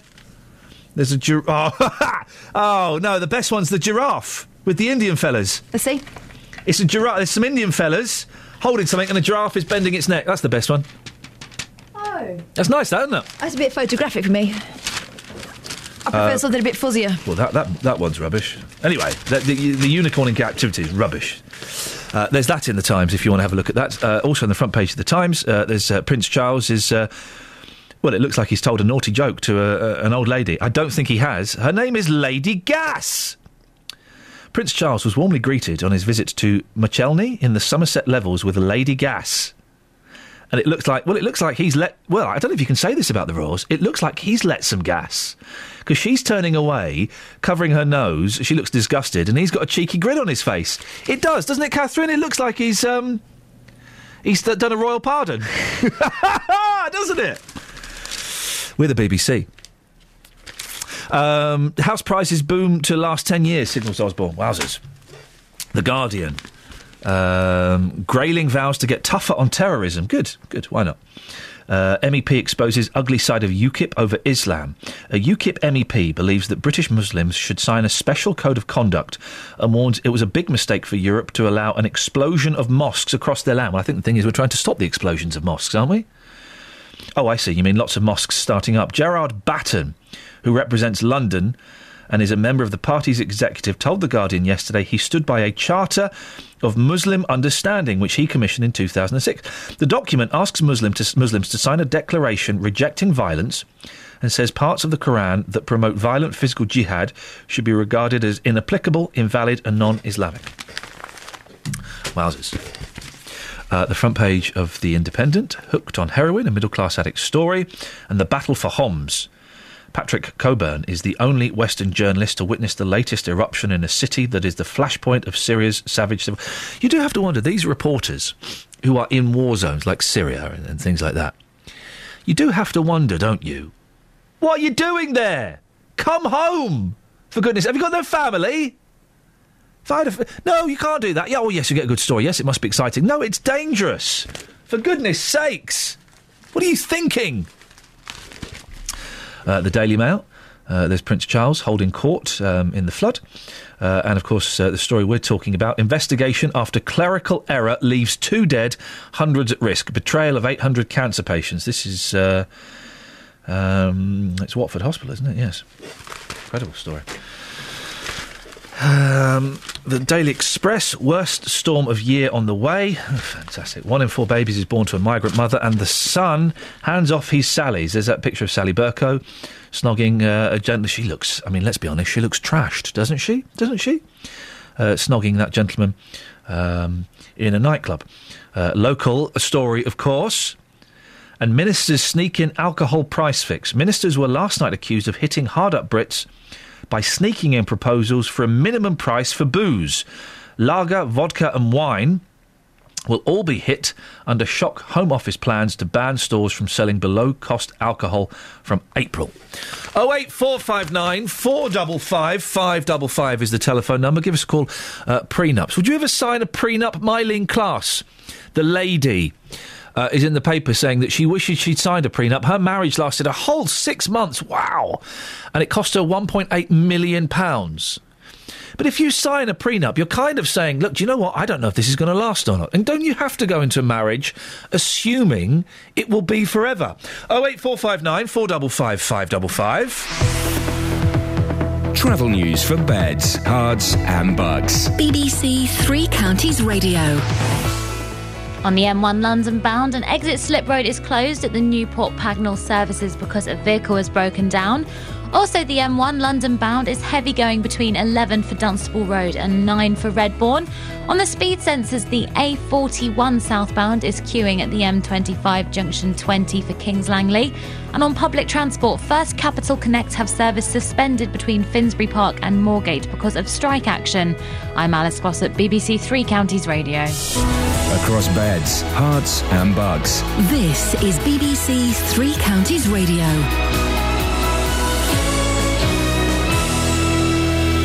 Good morning, I'm Serena Farrow with the headlines. Three claims administrative errors at Watford Hospital contributed to the deaths of a cancer patient. Elsewhere, police services across the three counties are looking to recruit more special constables. It's all to try and save hundreds of thousands of pounds a year. Commuters are facing severe disruption today and tomorrow, all because of a 48-hour tube strike. And firefighters in Buckinghamshire are calling for a change in the law.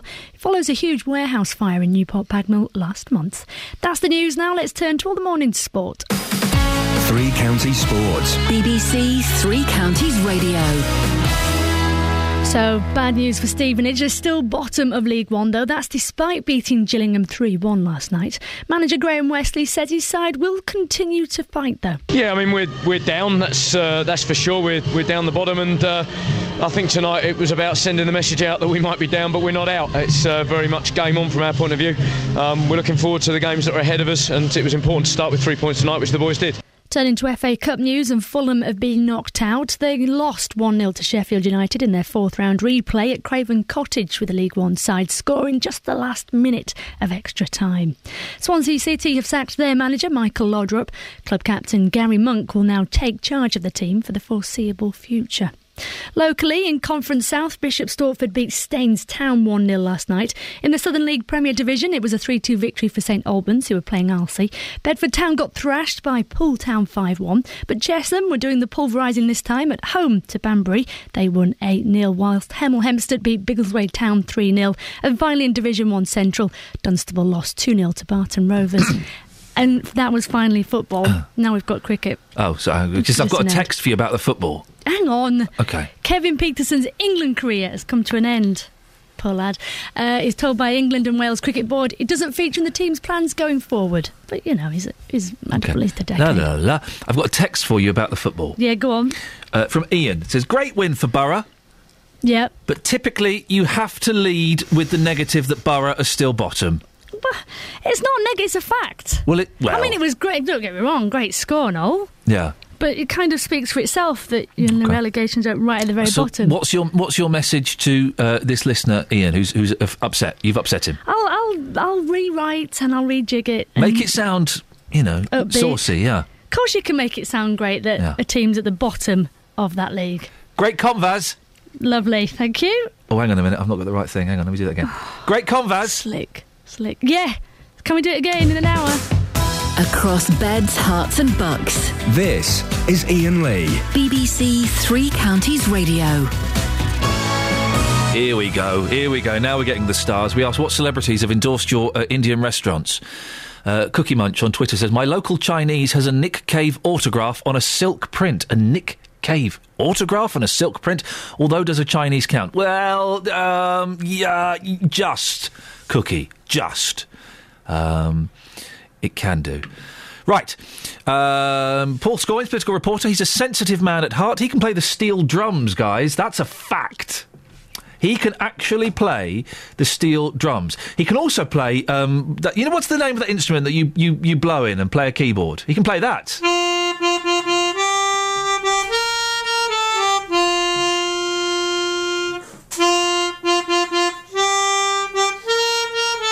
Well, if that wasn't enough, he wants to learn to play the piano.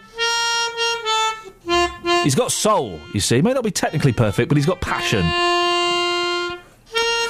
Can you learn to play the piano on your own? Betty's in Bedford. Morning, Betty. Good morning. Betty, can you... What do you think to this, first of all? It's a bit much first thing in the morning. It is a little bit much. But you can tell he's got passion for music. He may not be technically perfect, but he's got passion. Can you learn to play the piano, Betty, on your own from books? You can, yes. Oh, did you do it? No, I didn't, but lots of people have. If you have the John Thompson books, they're really made for children. Yes. But they're so simple, it teaches you everything as you go along, your finger placement as well as the theory. John Thompson. Yes. Okay. So he gets book 1 and then go book 2, etc. It doesn't take very long. How do you know so much, Betty, about this? Because we're a musical family. My son learnt with John Thompson. And how good is your son now? Well, he stopped the piano because he had an injury, but he now plays bass guitar and he has his own band. Bass guitar. And what do you play, Betty? I used to play the piano until arthritis took over my hand. Dear, how frustrating. But, these things happen. Yes. Do you miss it? You must miss it. Oh, yes. Yeah. You can still play with one finger, right. But it's not quite the same. Well, Betty, thank you for sharing your knowledge with us this morning. Fine. Thank you very much indeed. What lovely listeners we have. John Thompson. You want to get John Thompson books, and that will sort you out, Paul. Now, doctors and managers at Bedford Hospital say the future of the hospital could be under threat because of a new contract being discussed today. The provision of musculoskeletal services, including hip and knee replacements, has been given to a consortium of private companies and NHS bodies. But the hospital fears it could end up with some services being moved, and that would impact on A&E services and could even lead to the closure of the hospital. Well, Ed Neal is the medical director at Bedford Hospital and joins me now. Morning, Ed. Good morning. This sounds very dramatic. Could we really see A&E close, or is this all a little bit of scaremongering? Well, it's certainly not scaremongering. I think the real concern for us is the unknown at this stage. The Clinical Commissioning Group, who are our local GPs that buy healthcare for the population of Bedfordshire, have been tendering the contract for elective MSK services. That's planned operations, planned physiotherapy for aches and pains, wearing out joints, etc. The problem that we have as a hospital is that is half of the work of our orthopaedic surgeons. The other half is trauma. People who fall down, break bones, break their the elderly that break their hips. And our concern is that until this contract is signed and we know exactly what we're going to be delivering, we don't know whether we will still be able to support either a very expensive trauma service here, which of course we will not help our bottom line financially, or whether we will have no trauma service here, which would seriously affect accident and emergency, as I'm sure you can imagine. So we've heard people comparing this to a game of Jenga. If you pull out the wrong block, that's it, the tower falls over. That is the risk that the board our board is worried about and will be considering at their meeting this morning. The all health specialties within a hospital, very few of them stand independently and can be taken out or changed dramatically without having an impact on other services. So, for instance, our orthopaedic services share junior doctors on call at night with our general surgical services. General surgery is required for gynecology. And so on, and you can see that it's a very complex jigsaw, and if you have a significant piece of a jigsaw missing, you don't end up with the whole picture. It wouldn't be in the CCG's interest to close the hospital, though, would it? I sincerely hope not, no. I think that we need a high-quality hospital in Bedford for the people of Bedford, and I've been saying that for many years. I think the problem that we have at the moment is that the CCG put out the requirement to tender early last year. The consortium won the preferred bidder status. The current consortium won the preferred bidder status in August. We have had negotiations with them. They were supposed to sign on the dotted line for the contract to start on the 1st of last month. That didn't happen. We're now told that they will be signing so that things can start on the 1st of April. But as things stand, we still don't know how much work we will be doing, what work we will be doing, or who will be doing it. And that's very unsettling for our staff. It can lead to problems with retention of staff. We have some excellent members of staff here, in not just doctors, but physiotherapists, nurses and occupational therapists. And we want to be able to keep them, but the uncertainty is making them worried. Why the delay in signing the contract? If they were going to do it last month and now it's put off to April, why was there that delay?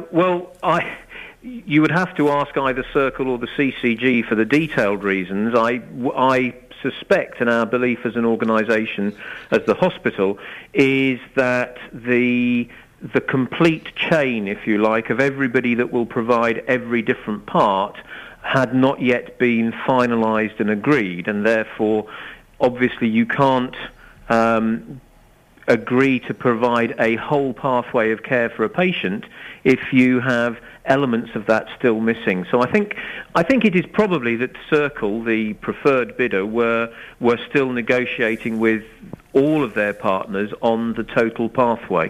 The hospital, of course, did bid for the contract with Virgin. Is this just sour grapes? No, actually the hospital didn't bid for the contract. We went into partnership as we were as we were required to do. We went into partnership with Virgin Healthcare to put a bid in for the contract. We worked very hard, put a lot of effort into that partnership. But a week before the bids were required, before the closing date, it became very clear that under the terms of the contract as it was proposed, both Virgin and Bedford Hospital would potentially be losing money. And Virgin, therefore, pulled out of our partnership, so we didn't put in a bid.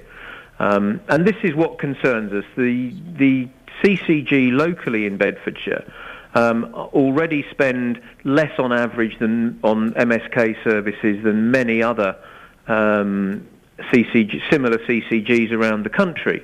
And although it sounds as though the contract is very lucrative, it's £120 million over 5 years, that is less than the projected spend if we leave the situation as it is with the current, if you like, routine processes within the NHS. There's a letter that we've seen this morning that's signed by a significant number of doctors. It's fairly stark. Without an A&E, could the hospital function? The hospital can function without an A&E. There are many hospitals that function without an A&E. I believe that this hospital and that the people of Bedford deserve an A&E department. I believe that that we should be fighting to ensure there is an A&E department here. And in actual fact, the CCG are also at the moment leading on a review of health services across Bedfordshire and Milton Keynes. They're leading on behalf of Bedfordshire, and Milton Keynes CCG on behalf of Milton Keynes, looking at providing future sustainable services in both towns. So we would like to know how this tender, this contract, links into that review, which only began a couple of weeks ago. Final question, Ed. The contract is hopefully being signed at the beginning of April. What's the timeline on this? When will we start to see a knock-on effect? Well, at the moment, we don't know the details of that contract. We have had discussions, and obviously some of those are commercially confident. But I suspect that it will take some months to put new pathways in place, Because what we want to do, as do the CCG, is make sure that the new pathways of care that we put in place, the new ways and places to access good quality physiotherapy and orthopaedic opinions are right for patients. We're not going to put something in place that is worse than we have now. We're not going to put something in place that is wrong for patients. So it will take, once we have the details of the contract, it will take some months to change the pathway to get everything in place. But I would hope that very, very quickly patients will start to see a better service if the contract is signed and sealed and delivered on time. Ed, thanks very much for your time. Ed Neal, Medical Director at Bedford Hospital, 08459 455 555. Across beds, hearts and bucks. This is Iain Lee. BBC Three Counties Radio.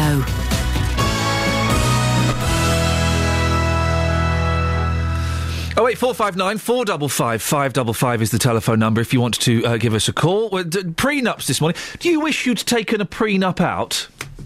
Maybe your marriage has crumbled around you and your life is miserable as a direct result. Oh, yes, please, I'll have a cough.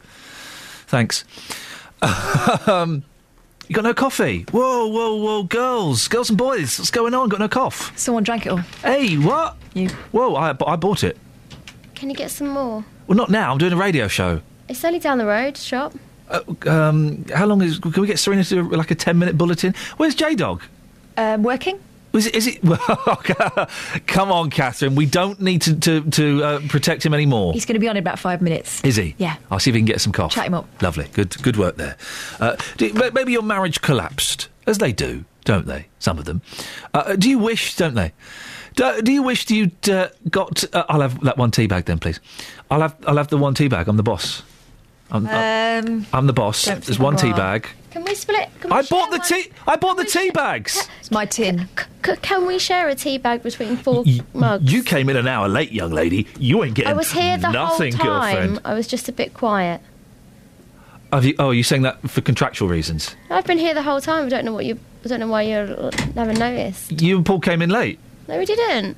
Paul, what time did we get in? Was it 5:30? Yeah.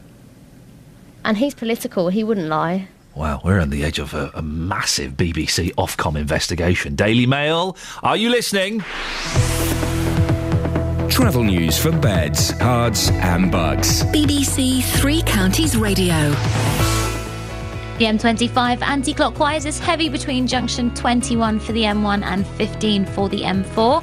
And the M1 London bound heavy going between junction 11 for Dunstable Road and 9 for Redbourne. In Beaconsfield, there are queues on the Amersham Road as you approach the A40 and the Old Town. On public transport, First Capital Connect have service suspended between Finsbury Park and Moorgate because of the strike action. And on the Metropolitan line, lines are only running between Harrow on the Hill and Aldgate around every 10 minutes. I'm Alice Glossop, BBC Three Counties Radio. Thank you, Alice. Oh, it's 7:46. It's Wednesday, the 5th of February. I'm Iain Lee. These are your headlines on BBC Three Counties Radio. Hospitals in Hertfordshire and Bedfordshire are in the limelight this morning. MPs want an urgent inquiry after administrative errors at Watford Hospital caused dangerous delays for cancer patients. And meanwhile, Bedford Hospital may close, all because of a new contract. And for Ian, who texted in, Stevenage gained a crucial 3 points last night as they thrashed Gillingham 3-1. 08459 455 555. Pianos, prenups and other things beginning with P. But before that, the weather. Beds, hearts and bucks weather. BBC Three Counties Radio. Good morning. A wet and windy day right the way across all three counties. We've got some heavy showers, although a bit of respite for most at the moment. Those heavy showers aren't far away, and through the middle part of the day, they're going to merge together and create one big band of rain. So really quite miserable. And the wind gusts we're likely to see 50 to 60 mile per hour gusts, particularly in exposed areas or on higher ground. So a very wet and windy day. The Met Office has issued a yellow weather warning for parts of Buckinghamshire for the wind this morning. Now these showers, like I said, continuing, but the temperature doesn't seem to be taking too much of a battering at all. Still feeling fairly mild. We're looking at a maximum of 8 Celsius, 46 degrees in Fahrenheit. Overnight we're hanging on to the showers for a bit. They will eventually start to ease, as will the wind. That will start to die down, although it'll still be breezy. It's just not going to be quite as wild as it is today. The maximum temperature 5 Celsius, 41 degrees in Fahrenheit. Brief bit of respite tomorrow morning before further rain, where the Met Office has issued yet another yellow alert. So it's really a warning for some further heavy rain overnight, Thursday into Friday. Then a drier day for Friday, but then another alert in place for Friday into Saturday, where we lead ourselves into a very wet and windy weekend. That's your forecast. Thank you very much. Good news, guys. Neil Bradford has tweeted me. There are some tea bags in the BBC Look East desk upstairs. Let's see. Let's go and raid those bad boys.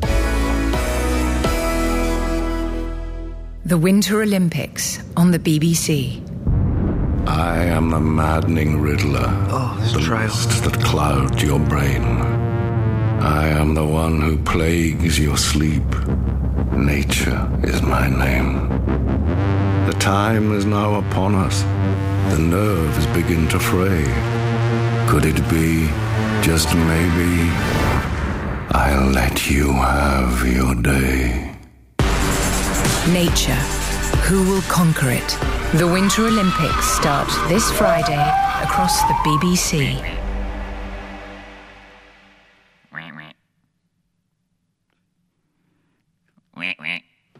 08459 455 555. I mean, listen, the Sochi Winter Olympics. I mean, I like a little bit of bobsleigh as much as the next guy. In fact, I love a bit of bobsleigh. It's the only thing I like in the Winter Olympics is the bobsleigh. I like the high skiing. The high-flying skiing. The high-flying skiing and the bobsleigh. But, I mean, really... The skeleton. Why don't they just... What? Skeleton. Skeletons. Why don't they just... Instead of a fellow going, I am your worst nightmare. Hang on. It's trying to be too dramatic, really, isn't it? It should be. Come and have a play in the snow. I am your worst nightmare. I am the mountain king. I am the dream. I am the blizzard. I am the challenge. Instead of that, should be, hey, skeletons, bobsleigh, we got it.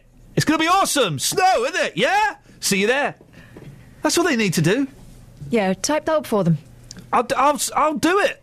I'll do it. Where is BBC Olympics based? I'll phone them up. What's their number? I'll phone them up.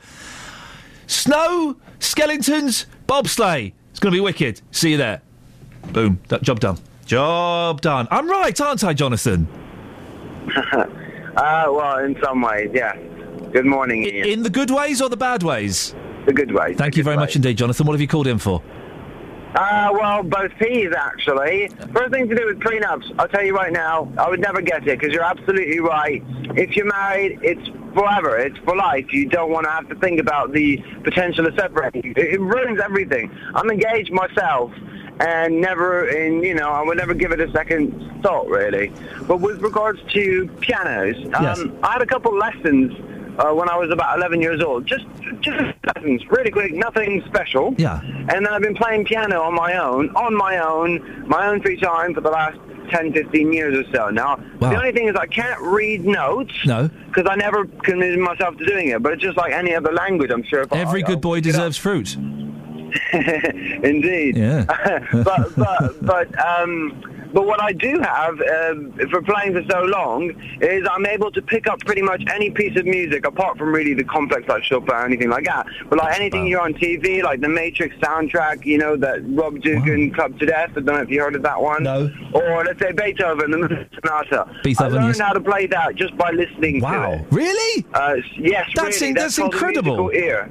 And that's something that I learned over time. I still impress the missus every now and then by just hearing a tune, whether it's a nice melody you hear from an advert on TV or one of these vampire series she likes to watch. I'll just pick it up and I'll just play it in a few minutes.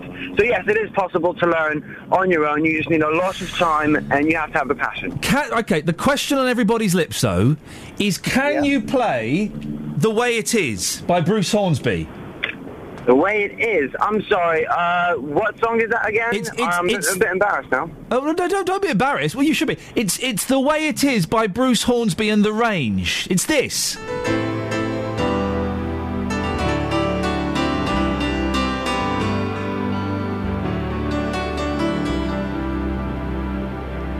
It's possible. Go on then. It's very possible to play that. Well, I know it is. Bruce Hornsby's doing it now. Go on then. Let's hear it. Well, it's very possible. Well, I can't play now. I'm driving. Oh. But it would be very possible to do. I'd have to dissect it piece by piece, starting with the right hand, then the left. Obviously, the right hand I can already hear it's full chord. It would be possible. What do you reckon? But then when it goes to the individual notes, it should be quite easy. What time tomorrow should we call you to hear it? Well, you want to put me up to the challenge? It's doable. What's the name of the song again? By who again? The Way It Is? Bruce Hornsby and the Range. It's The Way It Is. All right. Shall we give you a call tomorrow? What do you reckon, about 6:30? Yeah, you could do 6:30 in the morning, if possible. Okay, well Jonathan, you're a good sport. I really appreciate that. We'll look forward to hearing you play The Way It Is. I will try my best, Ian. I will try my best. You're a very good sport, Jonathan. We'll speak to you tomorrow. Thank you very much, mate. No worries. Have a good day. There we go. What a nice person. That's just the way it is. Some things will never change. This is a song, isn't it, Just? Oh. This is a song. Crackers. Well, Jonathan's going to play it tomorrow at 6:30. I cannot wait for that. It's going to be a disaster. No, don't be so rude. He sounded like a very nice, very humble young man. He didn't sound confident, and he didn't know the tune. It's a recipe for disaster. No, it's a recipe for a young man who is engaged, yes, who doesn't want to sign a prenup, to really prove that he's got a special talent. I look forward to... I'm wishing him the best of luck. I do not want him to fail on this. Sony Gold in the bag. Sony Gold in the bag. Now, the reason we got you on is not to be rude to my excellent callers. It's talking about prenups. Mylene Class is in the papers today saying she wishes she got a prenup because her marriage that lasted a whole 6 months it cost her £1.8 million. It's a great shame, isn't it? What, that she's single again? Well, it's a great shame what's happened. It clearly hasn't worked out for her. No. But, people with money, that they do go for prenups, don't they? Yep. And unfortunately she didn't, and she now feels like she never wants to get married again. We were talking about this in the office, and you said you'd be up for a prenup. To a certain degree, it depends. Obviously, every single situation is different, but I can understand totally. If somebody has got a lot of property, they've got a lot of money, you can understand to a certain degree why they might do that. You'd like to think that marriage is all about love, but there are going to be some people out there, a small percentage maybe, you certainly hope so, that want to marry somebody purely for their money. So I can understand it to a certain degree. Yeah. I have been out this morning talking to people about prenups and their views on them, and here's what happened. Sam, what's your thoughts on prenups? Do you think they almost take the romance out of marriage? Yeah, I think they do. I definitely think they do, because it's kind of like trust. Like, there's no trust there. Like, you feel like you have to protect yourself. So what would you do then, Sam, if your partner said to you, let's get married, but first, I want that prenup? I think, on the most part, I would be offended a bit, because it would be like, well, there's no trust there, that you'd feel like you have to do something like that. Veronica, prenuptial agreements, we're talking about that this morning. What's your views on prenups? I think they're ridiculous. I mean, if you love a person, you don't need agreements. Everything should be 50-50, no matter which way it goes. I mean, if you're going to part, you part. But, I mean, there should be no arguments about it. I mean, what would be the point of getting married in the first place if you can have an argument about it? I mean, all right, all the stars do it, I know, but it's not for me. I would never, ever marry for that sort of reason. I couldn't. At the end of the day, why go through something like that? It's silly. I wouldn't want with it. I suppose if you're a wealthy person and you could gain someone to rip you off, then I suppose in a sense it's a good thing. But it's trust, isn't it? At the end of the day, when two of you got to trust each other, and that's what it boils down to. Marie, you're currently in a relationship. If your partner said to you, let's get married, but I want a prenuptial agreement first, right? What would you think? I don't know, I've never had any views about it because we've never actually discussed about getting married, so I suppose you've put me on the spot. Yeah. Would it put you off, though, somebody saying, OK, let's do it for love, but hang on a second, I own that and you don't? Yeah, I would have a bit to say about that. Yeah, I would. I think if you're going to be married, it should be a joint thing. It shouldn't be what's his is his and what's mine is mine. It should be together. Looking at some comments on Facebook, Justin. Stop saying bad boy. You're not 20 or a gangster. Who's saying bad boy? Is it me or you? Probably both of us. OK. Matt says, flip side of the coin, a buddy of mine with his own house and business got divorced after 2 years of marriage, no kids. She took a chunk of what he'd paid for before they met, despite being the one who was unfaithful. It has pros and cons. Yeah, absolutely. And you do think, Paul McCartney and Heather Mills... Yeah. She went for 50% of it, and she didn't get it, but she got a massive chunk of money, didn't she? As I say, I can totally understand it. If somebody is incredibly wealthy and they've got lots of properties here and abroad and they've got lots of businesses as well, and yes, it shouldn't be about money, but if somebody comes into that relationship with nothing, at the back of your mind, there may be that suspicion. So if somebody wants to marry you and they're marrying you purely for love, some might argue, well, they'd have no problem signing that agreement in the first place, would they? Justin, thank you very much indeed. 08459 455 555 is the telephone number. What do you reckon? Does a prenup take the romance out of marriage? Maybe you've got divorced and you feel you were a bit stitched up, taken to the cleaners. You thought it was unfair, the amount that your partner got, and you wished you'd signed a prenup. 08459 455 555 is the phone number. You can also go to facebook.com/BBC3CR. Or if you wanted to, you could send me a text, 81333, start your text 3CR. This is Iain Lee on BBC Three Counties Radio. Let's get the latest travel news now. Here's Alice Glossop. Travel news for beds, cards and bugs. BBC Three Counties Radio. On public transport, First Capital Connect have normal service resumed now between Finsbury Park and Moorgate after earlier strike action. The Hammersmith and City Line are running every 10 minutes between Hammersmith and Moorgate. And on the Northern Line, also running between Edgware and Golders Green, also between High Barnet and East Finchley. On the roads, the M1 London bound, heavy between 11 for Dunstable Road and 9 for Redbourne. And the M25 anti-clockwise is stop-start between 20 for Kings Langley and 16 for the M40. I'm Alice Glossop, BBC Three Counties Radio. Thank you very much, Alice. Prenups, playing the piano, hospitals, specials. It's all happening in the last hour of the show. It's all happening in the last hour of the show. It's all happening. Local and vocal across beds, hearts and bucks. This is BBC Three Counties Radio.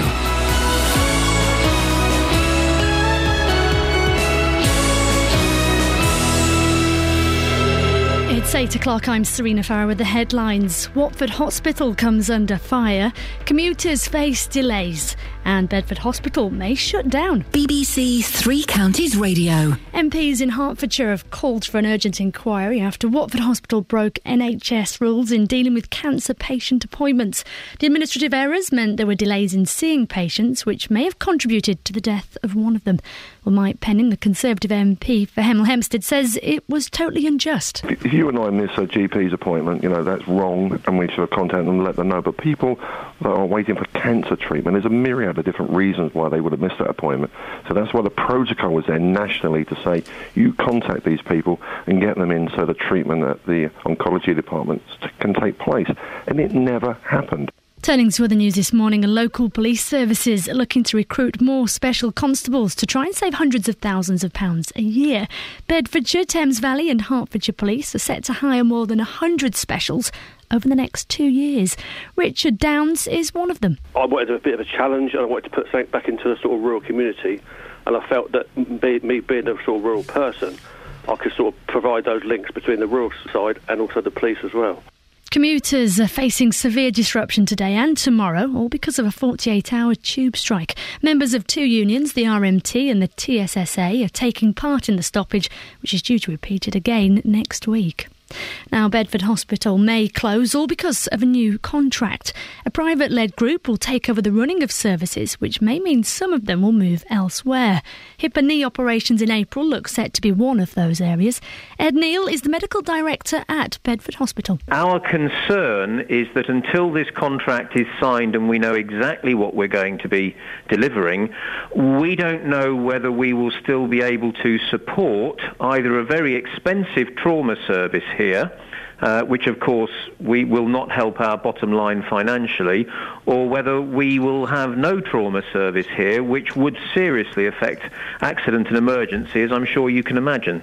Well, stay listening for more on this story, as there'll be more with Iain Lee coming up in the next half an hour here on BBC Three Counties Radio. Officers are appealing for witnesses after a driver died in Luton yesterday. It was after the van he was driving veered across a road and collided with a brick wall. It happened at just after 12:30 yesterday on the A505 Hitchin Road, close to the junction south of Lothair Road. And in sport, Stevenage beat Gillingham 3-1 in League One last night to clinch all 3 points. The home side, though, do remain bottom, but the victory came from Francois Zoko with a penalty and a brace from Darius Charles. So windy and rainy out today, although it will dry up come the afternoon. Temperatures reaching 10 degrees Celsius. Get the latest news and sport online at bbc.co.uk/3 counties. Nice one, Serena.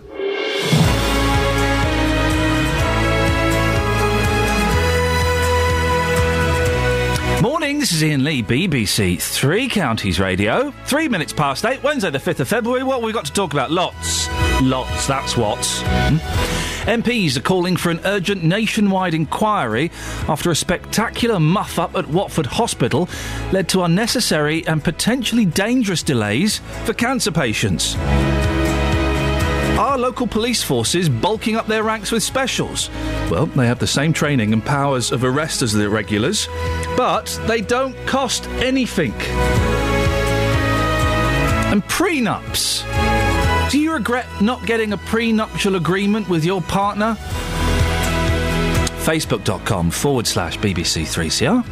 You can send me a text 81333, start your text 3CR, or you can give me a call 08459 455 555. Across beds, hearts and bucks. This is BBC Three Counties Radio. Big story. It's on the front page of some of the papers today. It's emerged that administrative errors at Watford, Hemel Hempstead and St Albans hospitals caused unnecessary and potentially dangerous delays for cancer patients and may have contributed to the death of at least one. Hundreds of people who didn't attend a first appointment weren't offered a second one. This contravenes current guidelines and has led to local MPs to call for an urgent inquiry. Well, Roy Lilly is a health writer and commentator, as well as a former NHS Trust chairman. Roy, what do you make of all this? Right, well, let's see if we can kind of unpack something. In very simple terms, what has happened here? Patients who have presented at their GP with a query cancer have been given an appointment at the hospital, as they are entitled to have within the so-called 2-week cancer guarantee, and for whatever reason have not turned up. Now, when they've not turned up, what is supposed to happen is that's supposed to trigger a follow-up from the hospital, giving people another appointment, because you never know. Not attending for an appointment as important as this, there might be a very good reason. Perhaps somebody had the flu or felt ill or couldn't get there for some other reason or what have you. So the hospital is supposed to follow national standards that say, you didn't turn up for this appointment, here's another one. Now, what's not happened is that their system hasn't triggered that second letter. So as a result of that, 600 or 700 people have not had that second letter, and there's not been a follow-up. So we don't know whether or not these people have actually got a cancer or not.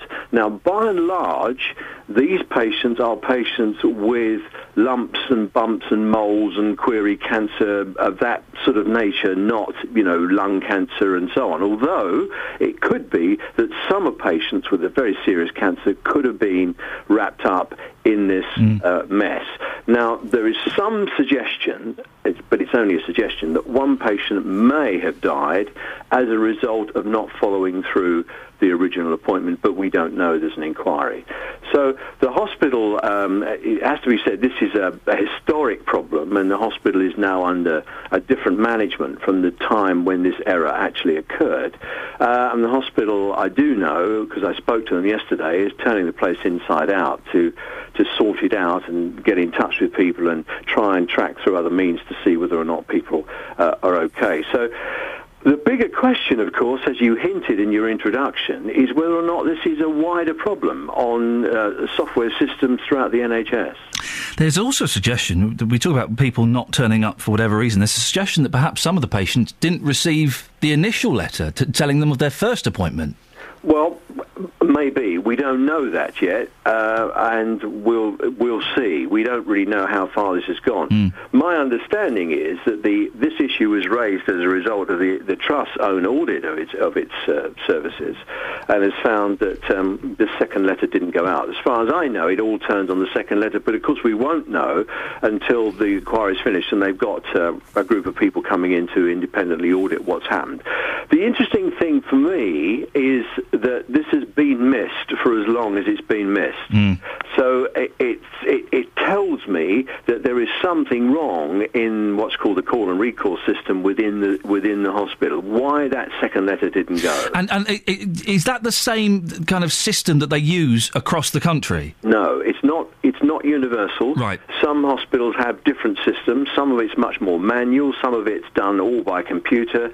There's a thing called a patient administration system, a PAS system in the hospital. Some of it's linked to that. Some of it's done on separate software. So no, it's not universal. And that's part of the worry, because if something has gone wrong here in one hospital, and the hospital we're talking about actually is a pretty well-run hospital. It's got a good management there. It's a popular hospital. The staff are, working hard, but it seems like a good place to work. It's not, a basket case hospital. If they've got a problem, then it strikes me that there might well be problems elsewhere. And I think there will be a few chief executives going to work this morning, getting their IT people in and saying, right, roll up your sleeves. Let's make sure we're not in the same boat. This goes back to 2010, or at least the review starts from 2010. Does the review go back far enough? Well, again, we'll have to find out. You've got to start somewhere, and I think if you take a time period and review it, and there isn't a problem, or you find out what the problem is, then it makes going back even further more difficult. So it's a bit of a kind of forensic thing, really. You do the first tranche, find out what the problem is that you're actually looking for, and then once you know what you're looking for, go further back. So it is entirely possible that this inquiry will go further back than 2010. The former chief exec, Mr. Filichowski, left Watford Hospital quite quickly, went to Great Ormond Street, and then kind of in December left Great Ormond Street with big pensions, big payouts, big retirement things. Is that fair? Well, Iain Filichowski is what's called a turnaround specialist in the NHS.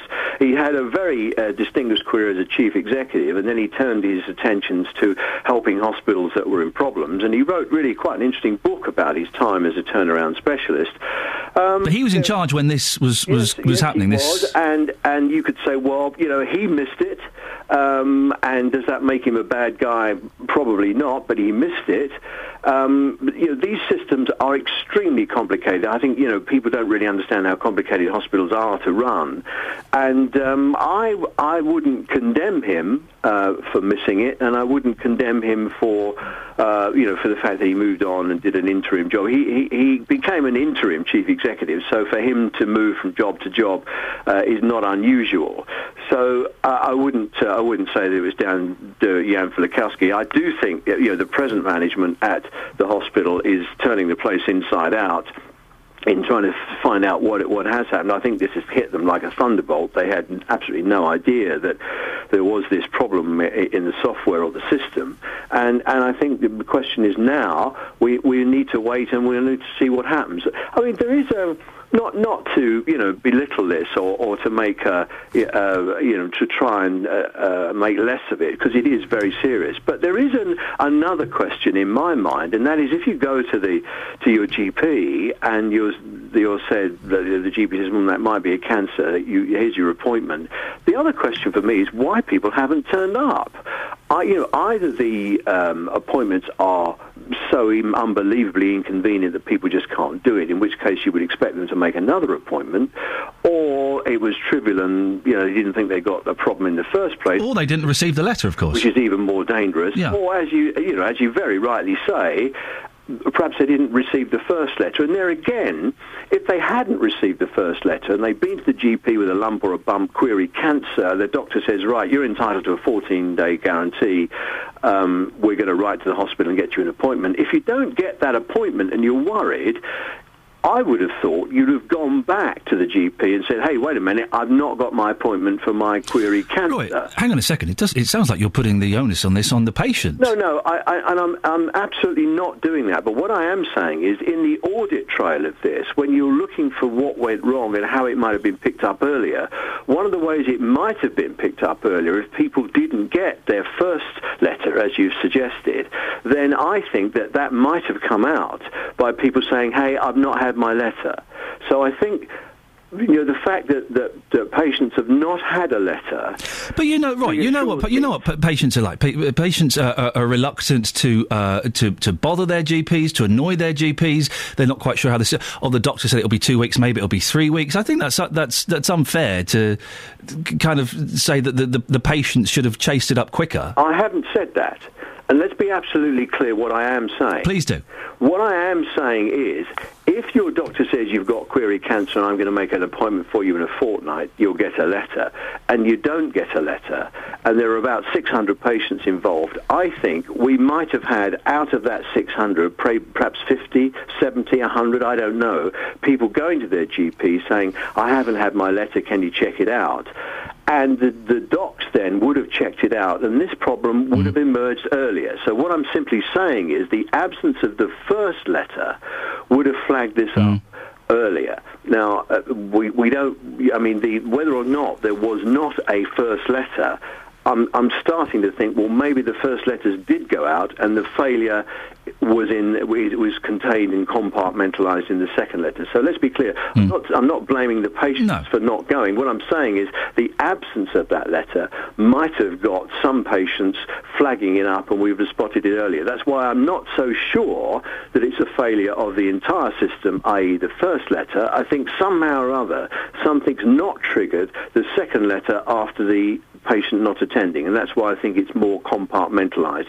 I mean, either way, whatever it is, it's not good. It could have been tragic for a patient with a virulent cancer, and as I say, there is a question mark over one gentleman who did die, and there's an investigation into that. But this is a very weird administrative failure, which I think may not be contained to this one hospital group. Roy, I appreciate your time this morning. Thank you very much. You're welcome. Roy Lilly there, health writer and commentator, as well as a former NHS Trust chairman. Lisa in Leighton Buzzard said, Iain, it takes one phone call to chase up a hospital appointment. People need to take responsibility for their own health. Well, it's a long shot, but let's put it out there. You've been affected by this? Are you one of the 800 people that was missed, that was slipped through the net, that didn't turn up for their appointment for whatever reason? Do give me a call. 08459 455 555 is the telephone number if you want to give us a call about that. Maybe you were one of those people that didn't get the letter, or you did get the letter and you just didn't turn up. You just didn't turn up. 08459 455 555 is the telephone number. BBC Three Counties Radio, it's 8:15. Let's get the travel with Alice. Travel news for beds, cards and bugs. BBC Three Counties Radio. Things looking very busy out there at the moment. The A40 eastbound is heavier than normal from the Denham roundabout to Hanger Lane. And in High Wycombe, the A414 southbound, very heavy between the Handycross roundabout and the Henley turnoff. The M1 London bound struggling between 11 for Dunstable Road and 9 for Redbourne. And the M25 anti-clockwise is stop-start between 20 for Kings Langley and 16 for the M40. On public transport, the Metropolitan line have lines only running between Harrow-on-the-Hill and Aldgate, and that's around every 10 minutes. I'm Alice Glossop, BBC Three Counties Radio. Thank you, Alice. 8:16. It's Wednesday, the 5th of February. I'm Iain Lee. These are your headlines on BBC Three Counties Radio. Administrative errors at the Trust, which runs various Hertfordshire hospitals, have caused potentially dangerous delays for cancer patients. Local police services are looking to recruit more special constables to help save hundreds of thousands of pounds a year. And in sport, Stevenage gained a crucial 3 points last night as they thrashed Gillingham 3-1. This could be the start of Stevenage rising to the top of the league. 08459 455 555. BBC Three Counties Radio.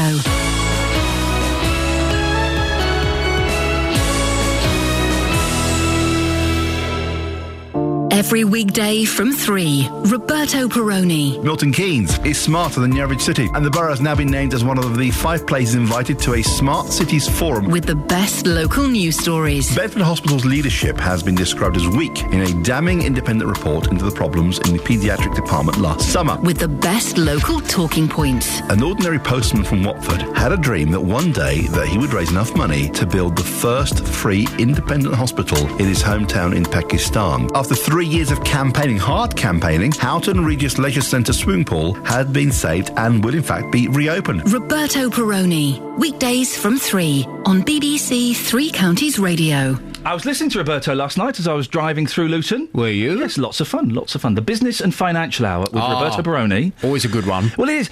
I learned a lot about business and finances. Did you? That would be the kind of the purpose of I know. I don't know nothing about that kind of stuff, and he set me straight. Did he? He did set me straight. He did, or his guests did? Well, both of them, all combined, set me straight on business and indeed finance. Well, I guess it worked then. It worked. It certainly taught me a thing or two. How are you? Look at you. You're looking like the milk tray man in your black shirt. Well, it's not ironed. Don't look too closely. It's covered in fluff and it's not ironed. So I see. Well, don't see. Look, nice, though. Thanks very much. Oh, then you smiled. Which meant you... let me get my body language book. Hang on, where is it? Hang on. Say something followed by a smile. Yeah. It's a lie. Right. No, it wasn't a lie. I was just making myself chuckle. Ah, dear. I thoroughly enjoyed your Consumer Hour yesterday. Although I think you could do more business and finance. That's just a little thing. Right. With, I don't want to say the bonkers lady, because that's not fair. The lady who wanted to rent a flat... Oh, yes. And then didn't. I think she's passionate. I think that's what you were Passionate, thank you. That's exactly the word I was looking for, yes. And there was a dispute over whether she should have turned up to sign the documents, and all the library computers were down, and really good resolution. I tell you what I enjoyed about her. What was that? She thanked you very politely at the end. It all got a bit weird, and she said, actually, no, I'll take the money back. The company are going to give her the money back. Wonderful. He doesn't want the flat. And then she just went, well... All that remains for me to say is a big thank you to you, Jonathan. Yeah. I guess that was a really nice way of phrasing it. I spoke to the letting agent yesterday after speaking to Sandra, and I said, I've agreed with Sandra that you'll give the money back, and I think that's probably the best for all of you. Yeah. And the man agreed. He breathed a sigh of relief. Well, he agreed. Yes, good. It was nice. It was a nice resolution. Yes. And it was handled politely. Oh, good. So well done, everybody. Pleased. What's on your show today? Coming up on this morning's Big Phone In from 9, I'm asking, do you support the tube workers' strike? Commuters from right across Beds, Herts and Bucks may struggle to get to work today as tube workers in London are on strike. The unions are angry that transport bosses want to close all ticket offices and cut 950 jobs.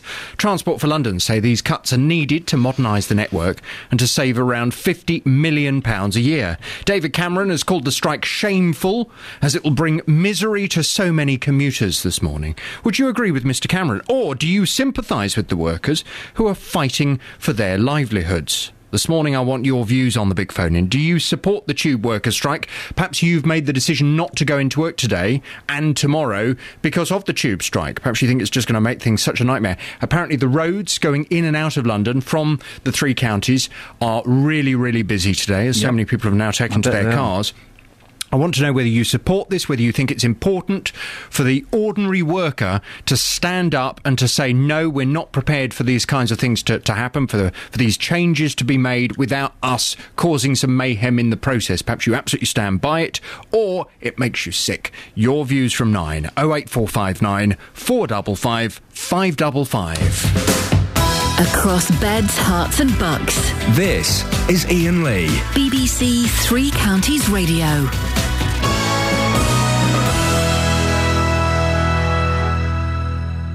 Oh, 08459 455 555. Albert's in Enfield. Morning, Albert. Morning, Ian. Good morning. I used to go busking in Enfield. I say that every time you call in. How is the meat packing? It's all right. It's not bad. I'm still making a living. Good for you. Now, the prenups. Mylene Class regrets not getting a prenuptial agreement made after her marriage ended after 6 months, costing her £1.8 million. Oh, that's a lot. It's a lot of money. Would you ever get one? Well, I've been involved twice on both sides of the fence. I've been very unlucky in love. My first wife was very affluent, came from an affluent background. And an African background? And an African background. Right. She was an African princess. Yep. Her father owned most of Biggleswade. Yeah. The night before our wedding, she put all these papers in front of me that I had to sign, and I didn't know what I was signing, so I signed it anyway. Yeah. And sure enough, about 6 months later, unfortunately, she died in an unfortunate meat grinding accident. But there was nothing left. Everything had gone, even her ring.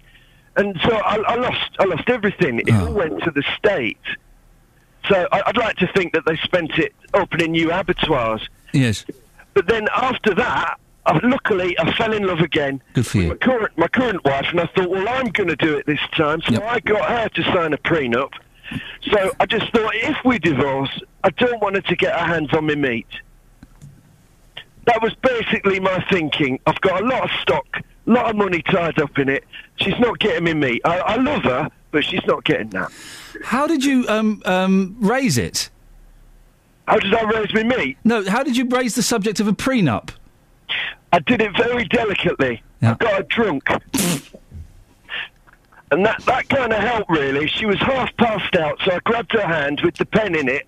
So technically, she signed it. And how long have you been married, Albert? Oh, ages now. It must be, 3 years? Yeah, and it's going strong? You're all still happy in love? Well, since she's become an elective mute, it's going swimmingly. OK, Albert, thank you very much indeed.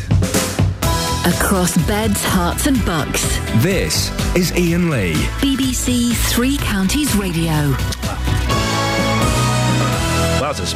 Now, our local police services are looking to recruit more special constables in a bid to save hundreds of thousands of pounds a year. Bedfordshire Police, Thames Valley and Hertfordshire Police are set to hire more than 100 specials over the next 2 years. They'll have the same training and powers of arrest as the regulars, but, as they're volunteers, will cost significantly less. Well, would you want to give up your time to be a special? Justin Dealey has been asking people in Bedfordshire. Morning, madam. Being a special, would you consider that locally? No. I just wouldn't feel comfortable doing it. Doing it voluntary, not getting paid, I wouldn't do it. So it's your perception then that job is too dangerous and to do it for nothing is just a bit crazy? Yeah. Can you understand why anybody would want to do it at all? Yeah, I could, to help the community and that. Doing it voluntary, no. Andy, how would you feel about becoming a special? So you have exactly the same powers as a police officer. You can arrest people, but you wouldn't get paid for it. Would you want to do that? I wouldn't, no. Not for me. Too much hassle involved. And it's a way to get officers on the streets without paying wages. I didn't know, because it's a dangerous job.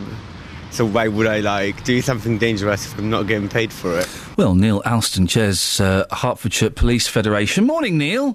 Good morning, Ian. A lot of people there saying they wouldn't want to do it because it's dangerous. And I suppose that if specials have the same powers and responsibility as, in inverted commas, proper police, then it is dangerous, isn't it? Policing can be dangerous, of course, and it's important that we're involved with our community, and it's important that specials have a role, but it's also equally important to understand that specials aren't there to replace regular officers. How important are specials to Hertfordshire Police? Specials are always they're a valuable part of what we do. And they're important as an augmentation of the service we provide, but of course the core service has to be paid for and has to be done by full-time officers. Does relying on special constables undermine the image of a police force, do you think? I wouldn't decry our special colleagues, and of course the Federation are looking to take them under our wing. But of course anybody who does something part-time and unpaid isn't going to be as skilled as somebody who does it full-time. I was going to say, if you're doing it part-time, you've got another job on the go, and you're not getting paid, they can't be as good as regular police officers, can they? Who are doing it day in and day out, and it's their vocation. They can't be as good. It's not. I think good is probably quite a subjective term. They're not as skilled and they're not as experienced. I think that's probably the way I'd rather put it. Thank you. And are police forces recruiting more specials? Because, as we know, all police forces across the country and the 3 counties are facing massive cuts, aren't they? Yes, indeed. But as I say, our position is they shouldn't replace serving officers.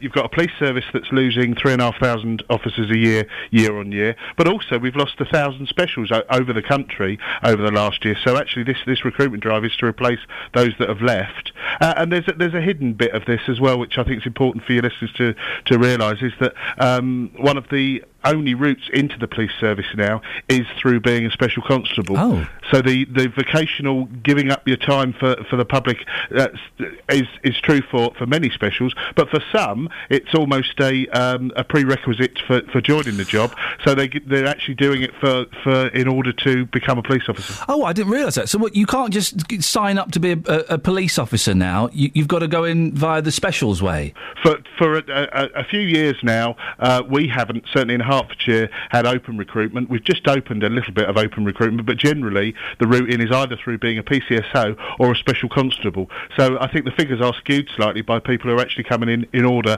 to get the experience and become a police officer. How long do you... you may not know this. How long do you have to be a special before you can kind of move up to being a regular officer? There's no fixed time. It's just obviously that if the job positions are only open to those who are serving specials and PCSOs. Neil, is there a percentage of regular officers versus special officers that you have to maintain? As I say, I think it's important to recognise that specials are there to do things that we'd like to do. Police officers, full-time serving officers, are there for doing the things that we must do. So in terms of providing core services, we have to ensure we have sufficient officers to provide in a core service. Specials are welcomed by my colleagues, but they're in addition to and not in to replace serving officers. Neil, thank you very much indeed for your time. It's Neil Alston there, who's chairs Hertfordshire Police Federation, who text about the cancer patients that didn't go for their appointments. Of course, an element of responsibility is with the patients. It's the NHS, not a PA. Their job is tough enough without crucifying them because of patients' bad admin. Well, one of the questions is, did the patients receive the initial appointment letter? And that is a crucial thing. Let's have a quick look at this. What's this we've been sent? Oh, look, Tony Fisher has sent us the letter that's been sent to 121 patients who West Herts hospitals don't know for sure if they have cancer or not as a result of not being offered a second appointment. We'll have a little look at that. Is that on Facebook now? If you want to see that letter, facebook.com/BBC3CR. It's going to be up there in about 2 minutes' time. Do have a look at that and let me know if you've received that letter or if anyone you know has received that letter. 8:29, BBC Three Counties Radio. Let's get the travel with Alice Glossop. Travel news for beds, cards and bugs. BBC Three Counties Radio. We've had a call in from Owen. The M1 northbound is blocked between junction 12 for Flitwick and 13 for Bedford because of an accident. Congestion there going back to 11 for Dunstable Road. We've also had a call in from Claire in Luton. The lower Harpenden Road southbound looking very heavy today between the Airport Way and Bower Heath Lane. People seem to be driving into London instead of taking the underground today because the A40 eastbound much heavier than usual. There are queues between the Denham roundabout and Hanger Lane. And on public transport, London Overground have minor delays between Watford Junction and Euston because of measures being taken to try and prevent overcrowding. I'm Alice Glossop, BBC Three Counties Radio. Across beds, hearts and bugs. This is BBC Three Counties Radio.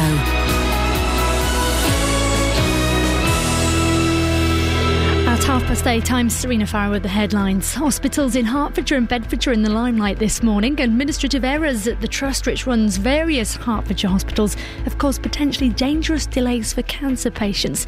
Meanwhile, doctors and managers at Bedford Hospital say the future there may be under threat because of a new contract being discussed today. Elsewhere, there'll be delays for those across the three counties, as we've just been hearing, travelling into London today. The unions are angry. Transport bosses want to close all ticket offices and cut 950 jobs. We'll stay listening as JVS will be asking, do you support the tube workers' strike? And a senior Liberal Democrat minister says the top rate of tax would be reduced from 45p only over his dead body. Danny Alexander says his party would block any Conservative request for a tax cut for the highest earners. That's the news. Now let's move on to All the Morning Sport. Three Counties Sports. BBC Three Counties Radio. Mixed emotions for Stevenage fans, though they did gain crucial 3 points after beating Gillingham 3-1 last night. They're still bottom of League One, but the brightening news is that they've got a couple of games in hand. They're currently on 25 points. Another 5 will clear them from the relegation zone. Manager Graham Wesley says his side will continue to fight. Yeah, I mean, we're down, that's for sure. We're down the bottom, and I think tonight it was about sending the message out that we might be down, but we're not out. It's very much game on from our point of view. We're looking forward to the games that are ahead of us, and it was important to start with 3 points tonight, which the boys did. Turning to FA Cup, and Fulham been knocked out. They lost 1-0 to Sheffield United in their fourth round replay at Craven Cottage, with the League One side scoring just in the last minute of extra time. Lucky. Swansea City have sacked their manager Michael Laudrup. Club captain Gary Monk will take charge instead for the team for the foreseeable future. Locally in Conference South, Bishop Stortford beat Staines 1-0 in the Southern League Premier Division. It was a 3-2 victory for St Albans playing Alsea. Bedford Town got thrashed though by Poole Town 5-1. Chesham, they were the ones doing the pulverising at home to Banbury last night. They won 8-0. Hemel Hempstead beat Biggleswade Town 3-0. And in Division 1 Central, Dunstable lost 2-0 to Barton Rovers. And finally, cricket news. Kevin Peterson's England career has come to an end. He was told by the England and Wales Cricket Board he doesn't feature in the team's plans going forward. BBC Three Counties Radio. More from me at 9. Across beds, hearts and bucks. This is Iain Lee. BBC Three Counties Radio. Now, on the show yesterday, you may have heard an interview I did with Roger Seaborn, a Hertfordshire councillor and former member of the Police and Crime Panel. We were talking about the case of the Hertfordshire police officer who'd been jailed after handing out his own on-the-spot fines. And in the process of that conversation, we got on to talking about trust in the police in the light of incidents such as Plebgate and Hillsborough. After the interview, I made a comment that Roger had said that Hillsborough happened a long time ago, so it doesn't matter. Of course, Roger didn't say those things, and I want to make it completely clear those are not his views, and I'm sorry if I gave that impression. Across beds, hearts and bucks. This is Iain Lee. BBC Three Counties Radio. Now, we're talking about prenups. I'm not sure if this email is completely legit. Ian, of course I get a prenup before allowing some bird access to my billions. I'm not going to be taken for a ride by some chick who doesn't know how to get a job. Geez, man, this is where I start to doubt it. Is this Bill Gates? This is Jim. Geez, man, this is where that is when I start to think, is this a legitimate email? Just there. Geez, man, the amount of birds out there trying to take us good-looking studs for a ride and get access to our hundreds of billions of pounds is amazing. So we have to protect ourselves. Prenup, pre-nip. Stay safe, my China. Jim. Thanks, Jim. Valid point. Good point, well made. 08459 455 555 is the telephone number. Did you listen? If you've been through a divorce, oh man, I bet it's a shocker. Do you regret not getting a prenup? Do you look back and think, oh man, why didn't we sign something saying that that property I owned before we got married, that money, that business I set up before we got married is all mine, and no, he or indeed she can't have a bit of it. Take 50% of it now that we're divorced. 08459 455 555. Or do you think that prenups take the romance out of marriage? Listen, it's just under, I think, 50% of marriages that end in divorce these days. It's a lot. There's a lot of them, but you have to believe, don't you, when you're getting married, that this is it. This is the one. This is going to be your life partner. And if you kind of going with saying, well, look, we're going to be together forever, but just in case we're not, could you just sign here, please? That kind of, it's a self-fulfilling prophecy. You're already setting yourself up for a fall, aren't you? I know what you mean. I think it may be different when you've got children from a previous relationship involved. Why? Because you're looking after their inheritance. But again, you're saying the same thing. You're saying, look, I love you, I want to be with you forever, but I don't trust you enough. But my wife, who's passed away, wanted to make sure that she left something to the children, so I think we should just safeguard that. You're bringing the dead wife in. Well, that is a scenario that happens. To you? Did your No, first I don't wife? have a dead wife. No, OK. I just think it would make me think, if someone presented me with a prenup, OK, supposing my marriage collapsed, And then Kelly Brook, who I know has got the hots for me. Yeah. And she's got a lot of money, and she found out I was single, and she got in touch, ian.lee@bbc.co.uk, at Iain Lee on Twitter. What are you giggling for? Because of something else. Okay. And so Kelly Brook emailed me, ian.lee@bbc.co.uk, and said, I hear that your marriage is broken up. It's really sad. How about it? How about you and I lock ourselves in a hotel room for a weekend, and then maybe we'll get married, okay? Supposing that happened, right? You'd say, at least take me out for a meal. Well, first. we'd order room service. You know what I'm saying? Wow. You know what I'm saying? We get pizza delivered to I the don't room. think that's a basis for a long-lasting relationship. I ain't going nowhere. We're going to get pizza delivered to the room. we're going to splash out. We're going to get breakfast delivered to the room. Oh, straight there. So anyway, she then proposes to me, which she would probably do, and I go, yeah, all right, yeah, that'd be nice. Okay, fine. And she says, great, really good news. One thing, Iain, before we get married, could you just sign this prenup? I would instantly think, whoa, Kelly Brook, what are you doing? I would think less of Kelly Brook It's for as if doing she's that. rushed into a relationship based mostly on the physical with Yep. someone who's just come out of Yep. a long-term relationship / marriage. Yep. And she thinks that may not be a solid foundation. Exactly. And I'd then have to start questioning her motives, Yeah. really. And if I'm going to marry Kelly Brook, I'd like to think it's going to be forever, really. And if she's going in there with doubts, suddenly I'm not As interested. You're still interested. I'm not that interested. I would probably say, do you know what, Kel? Let's live in sin. No, I wouldn't even say that. I said, listen, we've had a nice weekend. We've trashed the hotel room. Oh, this has all happened over a weekend. Oh, yeah. All right, okay. We've had a nice weekend. We've trashed the hotel room. Do you know what? I'll pay half of the bill. I'm not paying for the breakfast being delivered. That's a luxury that no one needs. We should have gone down for the buffet, but I'm out of here. And I would pack up my my travel bag, my wash bag, and I would go.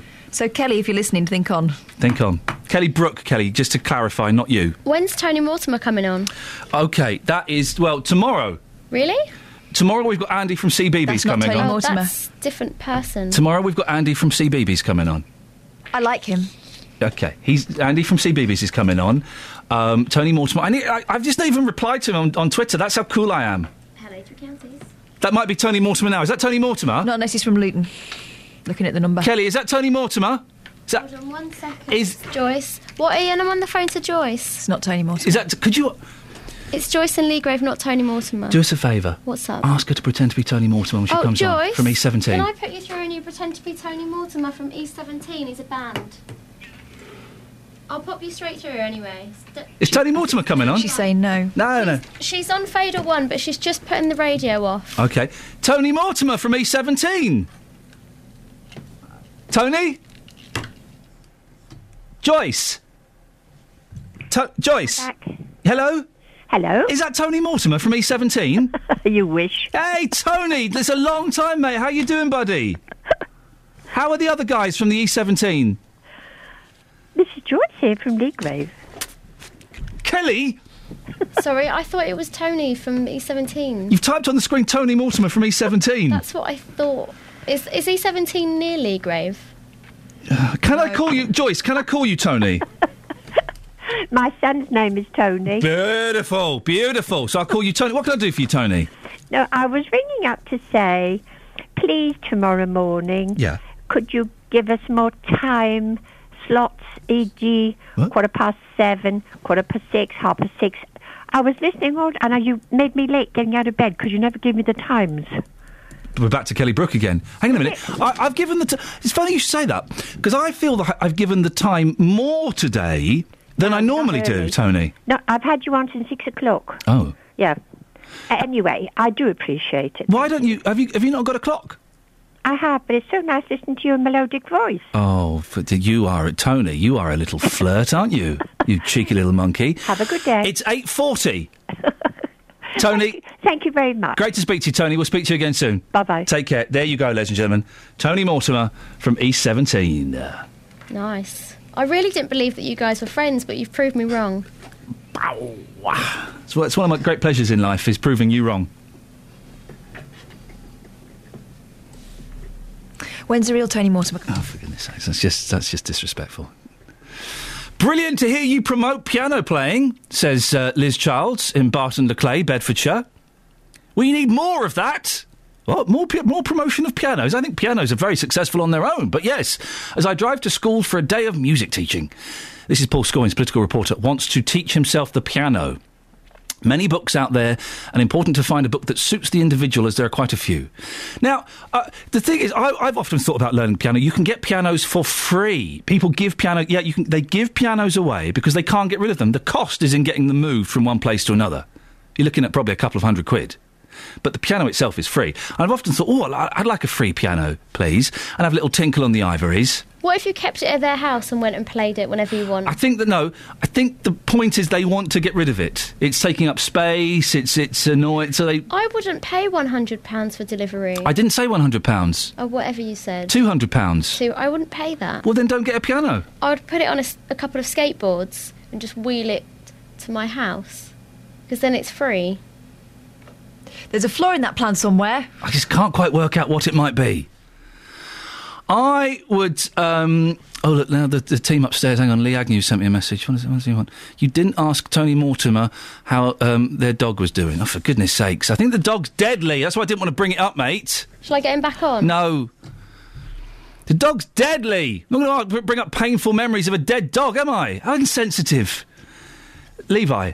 Oh, yes, I remember Levi. Yeah, he's gone. You're thinking of Levi Roots. He's still around. No, the Levi the dog. Reggae sauce. Oh, hang on, it's Tony Mortimer. Oh, someone's getting private messages. Oh, no, it's just a shop. There we go. I've got no idea what's... pianos. Anyway, yeah, they're good. So get one.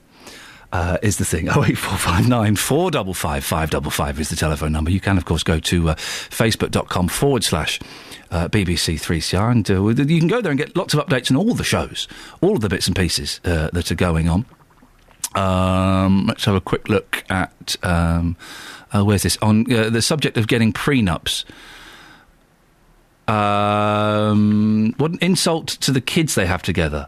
The couple have been together for a number of years. Oh, this is Jane talking about Myleene Klass. I'm sure while Ms. Klass was pursuing her career, her husband partner was at home looking after the children. And Drake says, doesn't marriage take the romance out of marriage? Huh? Barry, here comes a joke, guys. You ready? Why not? My friend's wife ran away with his next-door neighbour. My friend says I really do miss him. Ladies and gentlemen, I thank you. So? Oh. It's a joke. From Barry Bristow. Barry Bristow, ladies and gentlemen. Some friends are like that, though, aren't they? What? That you would miss them more. Yeah. When my, many years ago, a girlfriend of mine, an ex-girlfriend of mine, she then started going out with my best friend. Oh. Yeah. Did you write that song? Spicy, spicy. That was probably the only thing I missed about my ex-boyfriend. His friends. Oh. Because all of a sudden you're cut off, aren't you? I made an effort with his friend. He didn't make any with mine. But I missed his friends. You're not bitter, though, are you? It's weird. Yeah. What song, Kelly? Did you write that song and give it to Elvis? What? About the girl of my best friend? No, because that was like in the late 50s, early 60s. Sorry. I wasn't Did born you until write the one with- 1973. This happened probably in about 1998. Did you write the one with Paul McCartney and you and Michael Jackson? The girl is mine. No, I didn't write any songs about it. I got really, really drunk and angry and punched a wall. Maybe if you'd written a song, it'd been a bit more productive. For goodness sakes, we're offering absolutely nothing constructive at all this morning. Travel news for beds, cards and bugs. BBC Three Counties Radio. We've got reports that the M1 northbound is blocked between 12 for Flitwick and 13 for Bedford because of an accident, with queues on the approach to 11 for Dunstable Road. On the speed sensors, the A1M southbound looking slow between 9 for Letchworth and 7 for Stevenage. And people must be driving into London instead of taking the underground today because the A40 eastbound much heavier than usual with queues between the Denham roundabout and Hanger Lane. On public transport, the Metropolitan line has lines only running between Harrow-on-the-Hill and Aldgate, and that's every 10 minutes. And the Hammersmith and City line are running every 10 minutes between Hammersmith and Moorgate. I'm Alice Glossop, BBC Three Counties Radio. Thank you very much, Alice. 8:46. Hope that satisfies you, Tony Mortimer from E17. It's Wednesday, the 5th of February. I'm Iain Lee. These are your headlines on BBC Three Counties Radio. There have been potentially dangerous delays for cancer patients due to administrative mistakes at the trust, which runs various Hertfordshire hospitals. Forces across the 3 counties will hire more than 100 special constables over the next 2 years in a bid to save money. And Stevenage are on the up with a 3-1 win against Gillingham last night. Well done, boys and girls. Probably just boys, actually, isn't it? Yeah. Beds, Herts and Bucks weather. BBC Three Counties Radio. Good morning. A wet and windy day right the way across all 3 counties. We've had 1 or 2 brighter spells this morning, so make the most of any sunshine you see, as it's not going to last. We've got some very strong winds. The Met Office has a yellow weather warning in place for parts of Buckinghamshire and Hertfordshire and parts of London, actually, through the course of the morning and into the afternoon as well. Now, the biggest squeeze on the isobars, meaning the wind is at its strongest. Middle part of the day could see gusts of 50, 60 miles per hour. Also coupled with some very heavy rain, 10 to 15 millimetres of rain through the next 24 hours. Maximum temperature up to 8 Celsius. Overnight, eventually the showers will die away, as will the wind. Still breezy, but just less wild than today. Minimum temperature down to 5 Celsius. Thursday morning, bit of respite, some drier weather, maybe even some sunshine, but through the afternoon, we'll notice the wind increase again, and also further outbreaks of rain. And then overnight, Thursday into Friday, some very wet weather taking us through Friday morning. After which, bit of a lull, then a wet and windy weekend. That's your weather.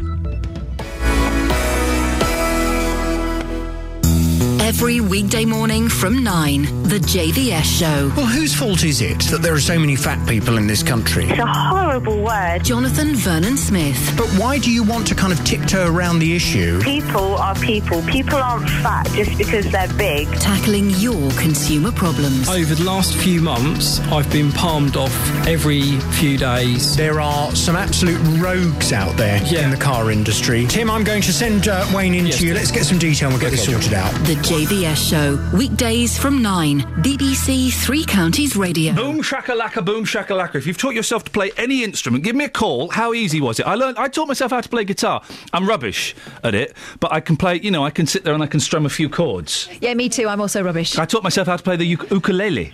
I'm doing that. I find with the guitar I got to a certain point where I actually need some guidance now, because my hands don't do all the notes properly. No, it's hard. And I've started to cheat, and I think it might be early doors for cheating. No, how can you cheat? By just not playing some of the strings. There you go, you see. That's it. You're only cheating yourself and the audience in this case. The audience of guitar listeners and fans. Richard is in Winslow. Richard, good morning, Richard. This is the BBC pronunciation unit here. Now, look, we've had several complaints about your poor pronunciation this morning. Go on. First of all, when you were reporting on Sochi, you were going on about Skellington. Yeah, the Skellingtons. No ing in skeleton. No. Get you to spell the word shortly. And I understand that you're pronouncing milk, as in milk, which is incorrect. Right. In February, you're not pronouncing that correctly. Whoa. Certainly beware of the Ides of February. Listen, how many R's are there in February? Not as many as you just said. I've said 2. No one pronounces the first R. Start with basics. Let's go back to skeleton. Oh, because you've lost. Hang on a second. You've lost. You've lost the February argument, so you want to go on to Skellingtons. Away you go. You've lost exactly how many. You've lost February, so let's move on to Skellingtons. Go. Only that. Don't bully me. It's bad enough you bullying your poor young lady assistants there.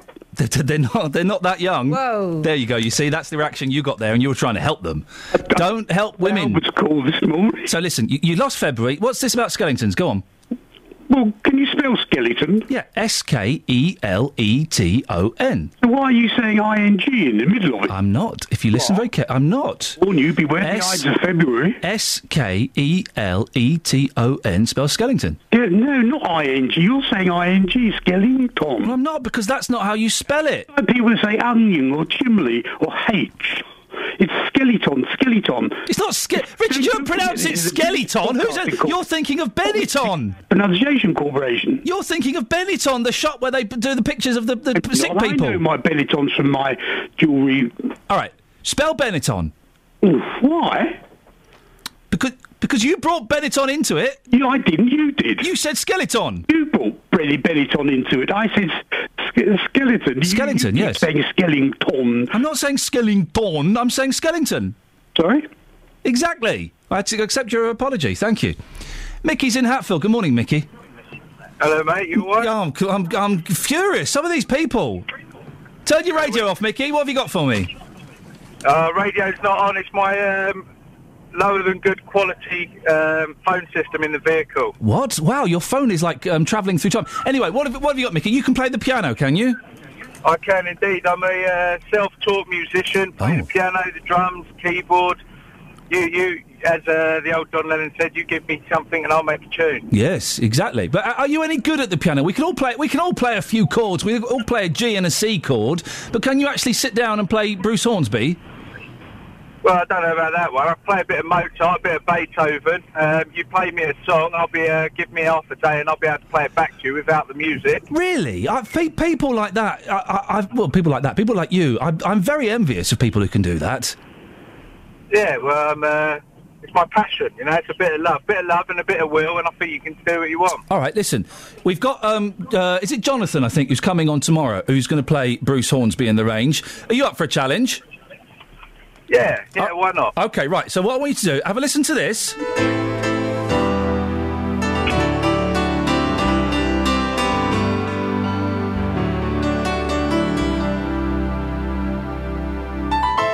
What do you reckon, Mickey? Could you play that?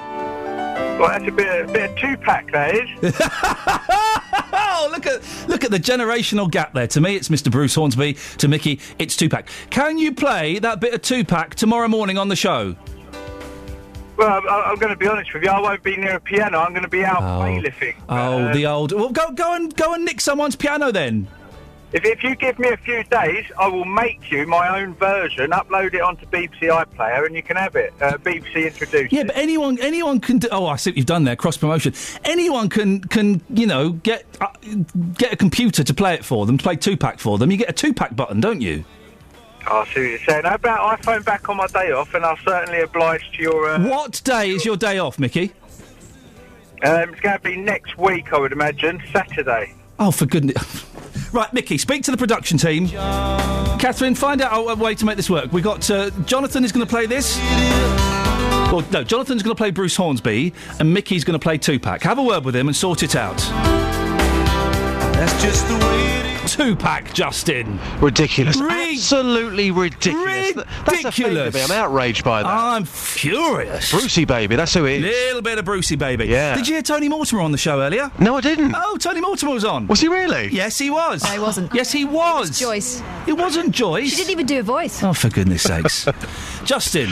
Yes. The piano. It's one of the greatest instruments. I'd love to be able to play one. Paul Scoins is thinking of learning one. You've been out talking to people about them. Yes, I've invaded a hotel this morning with a piano. Oh. Now, what I've done, I've managed to borrow Tim Wheeler, the producer of the JBS programme. He can play the piano. Yep. We borrowed him and somebody who was having their breakfast, and we tried to make beautiful music, Ian. And this is what happened. Oh, dear. So we're here by this luxury piano with Tim Wheeler from the JBS show. Tim, when did you learn how to play the piano? About the age of 5, Justin. Yeah, at school. I mean, Paul Scoins, our political reporter, was talking about this. Do you think he can carry this off? He can't carry most things off, to be fair. No, he's got very fat fingers, I imagine, like big sausages. So I can't imagine he'd be very good at the piano. We've got somebody here with us as well. Madam, good morning. What's your name? It's Kathy. Kathy, you're about to hear Tim Wheeler perform a tune. Are you looking forward to this? Oh, yes, definitely. Here we go. Kathy's there. We have an audience as well. Tim, take it away. You're going to perform? I'm going to play Imagine by John Lennon. Okay. So you can be my Yoko Ono if you fancy. Yeah. Let's hear 30 seconds.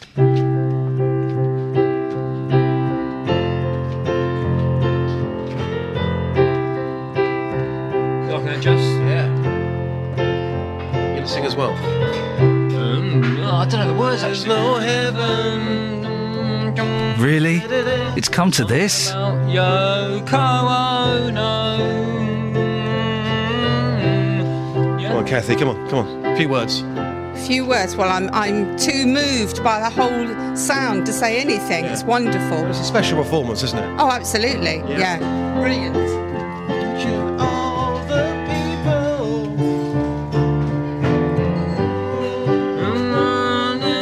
Let's look at here. Ooh. Round of applause for Tim Wheeler. Come on. Fantastic. Tim, that was beautiful. I'll let you get back to the JBS show. Thank you very much. No problem at all. Thanks very much. Great. There you go. Tim Wheeler. Now, Kathy, you're here to not just watch, but you're here to perform as well. Go on, take a seat, come on. So, when did you learn how to play the piano? I started learning when I was a little girl, when I was probably about 7, 8. But we're talking about basic piano playing. I used to be good. I'm no longer any good. Basic is good enough for us. You're about to perform. We want 30 seconds of something really special. What are you going to play? Well, I don't know. I mean, it would just be probably something that I would make up. Or... You make something up. Come on then, let's hear it.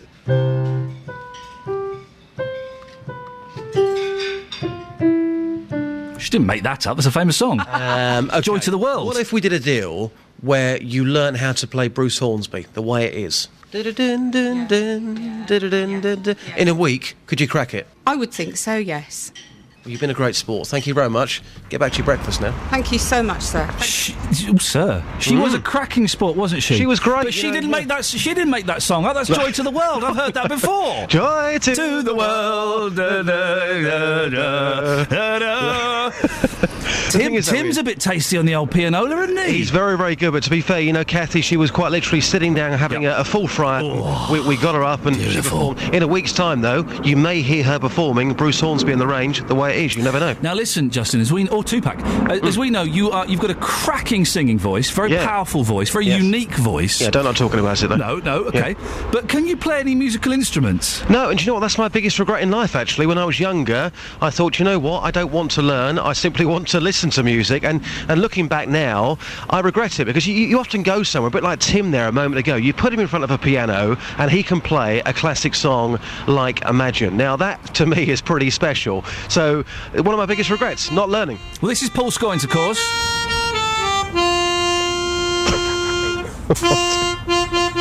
I've got an idea. How about we start a little band, okay? Yes. Paul Scoins on piano. What instrument would you like to play? What about electric guitar? Okay, Paul Scoins on piano, you on electric guitar. I'll learn an instrument I can't play. And let's say in 3 months' time, we'll do a gig. Yes. Yes? Yes. Catherine, you in? Yeah. What are you going to play? Don't know. A guitar? Oh, for goodness sakes. We'll sort something. We'll sort something out, Justin. I'll see you on stage at Wembley Stadium in about 3 months' time. Looking forward to it. Cheers with this.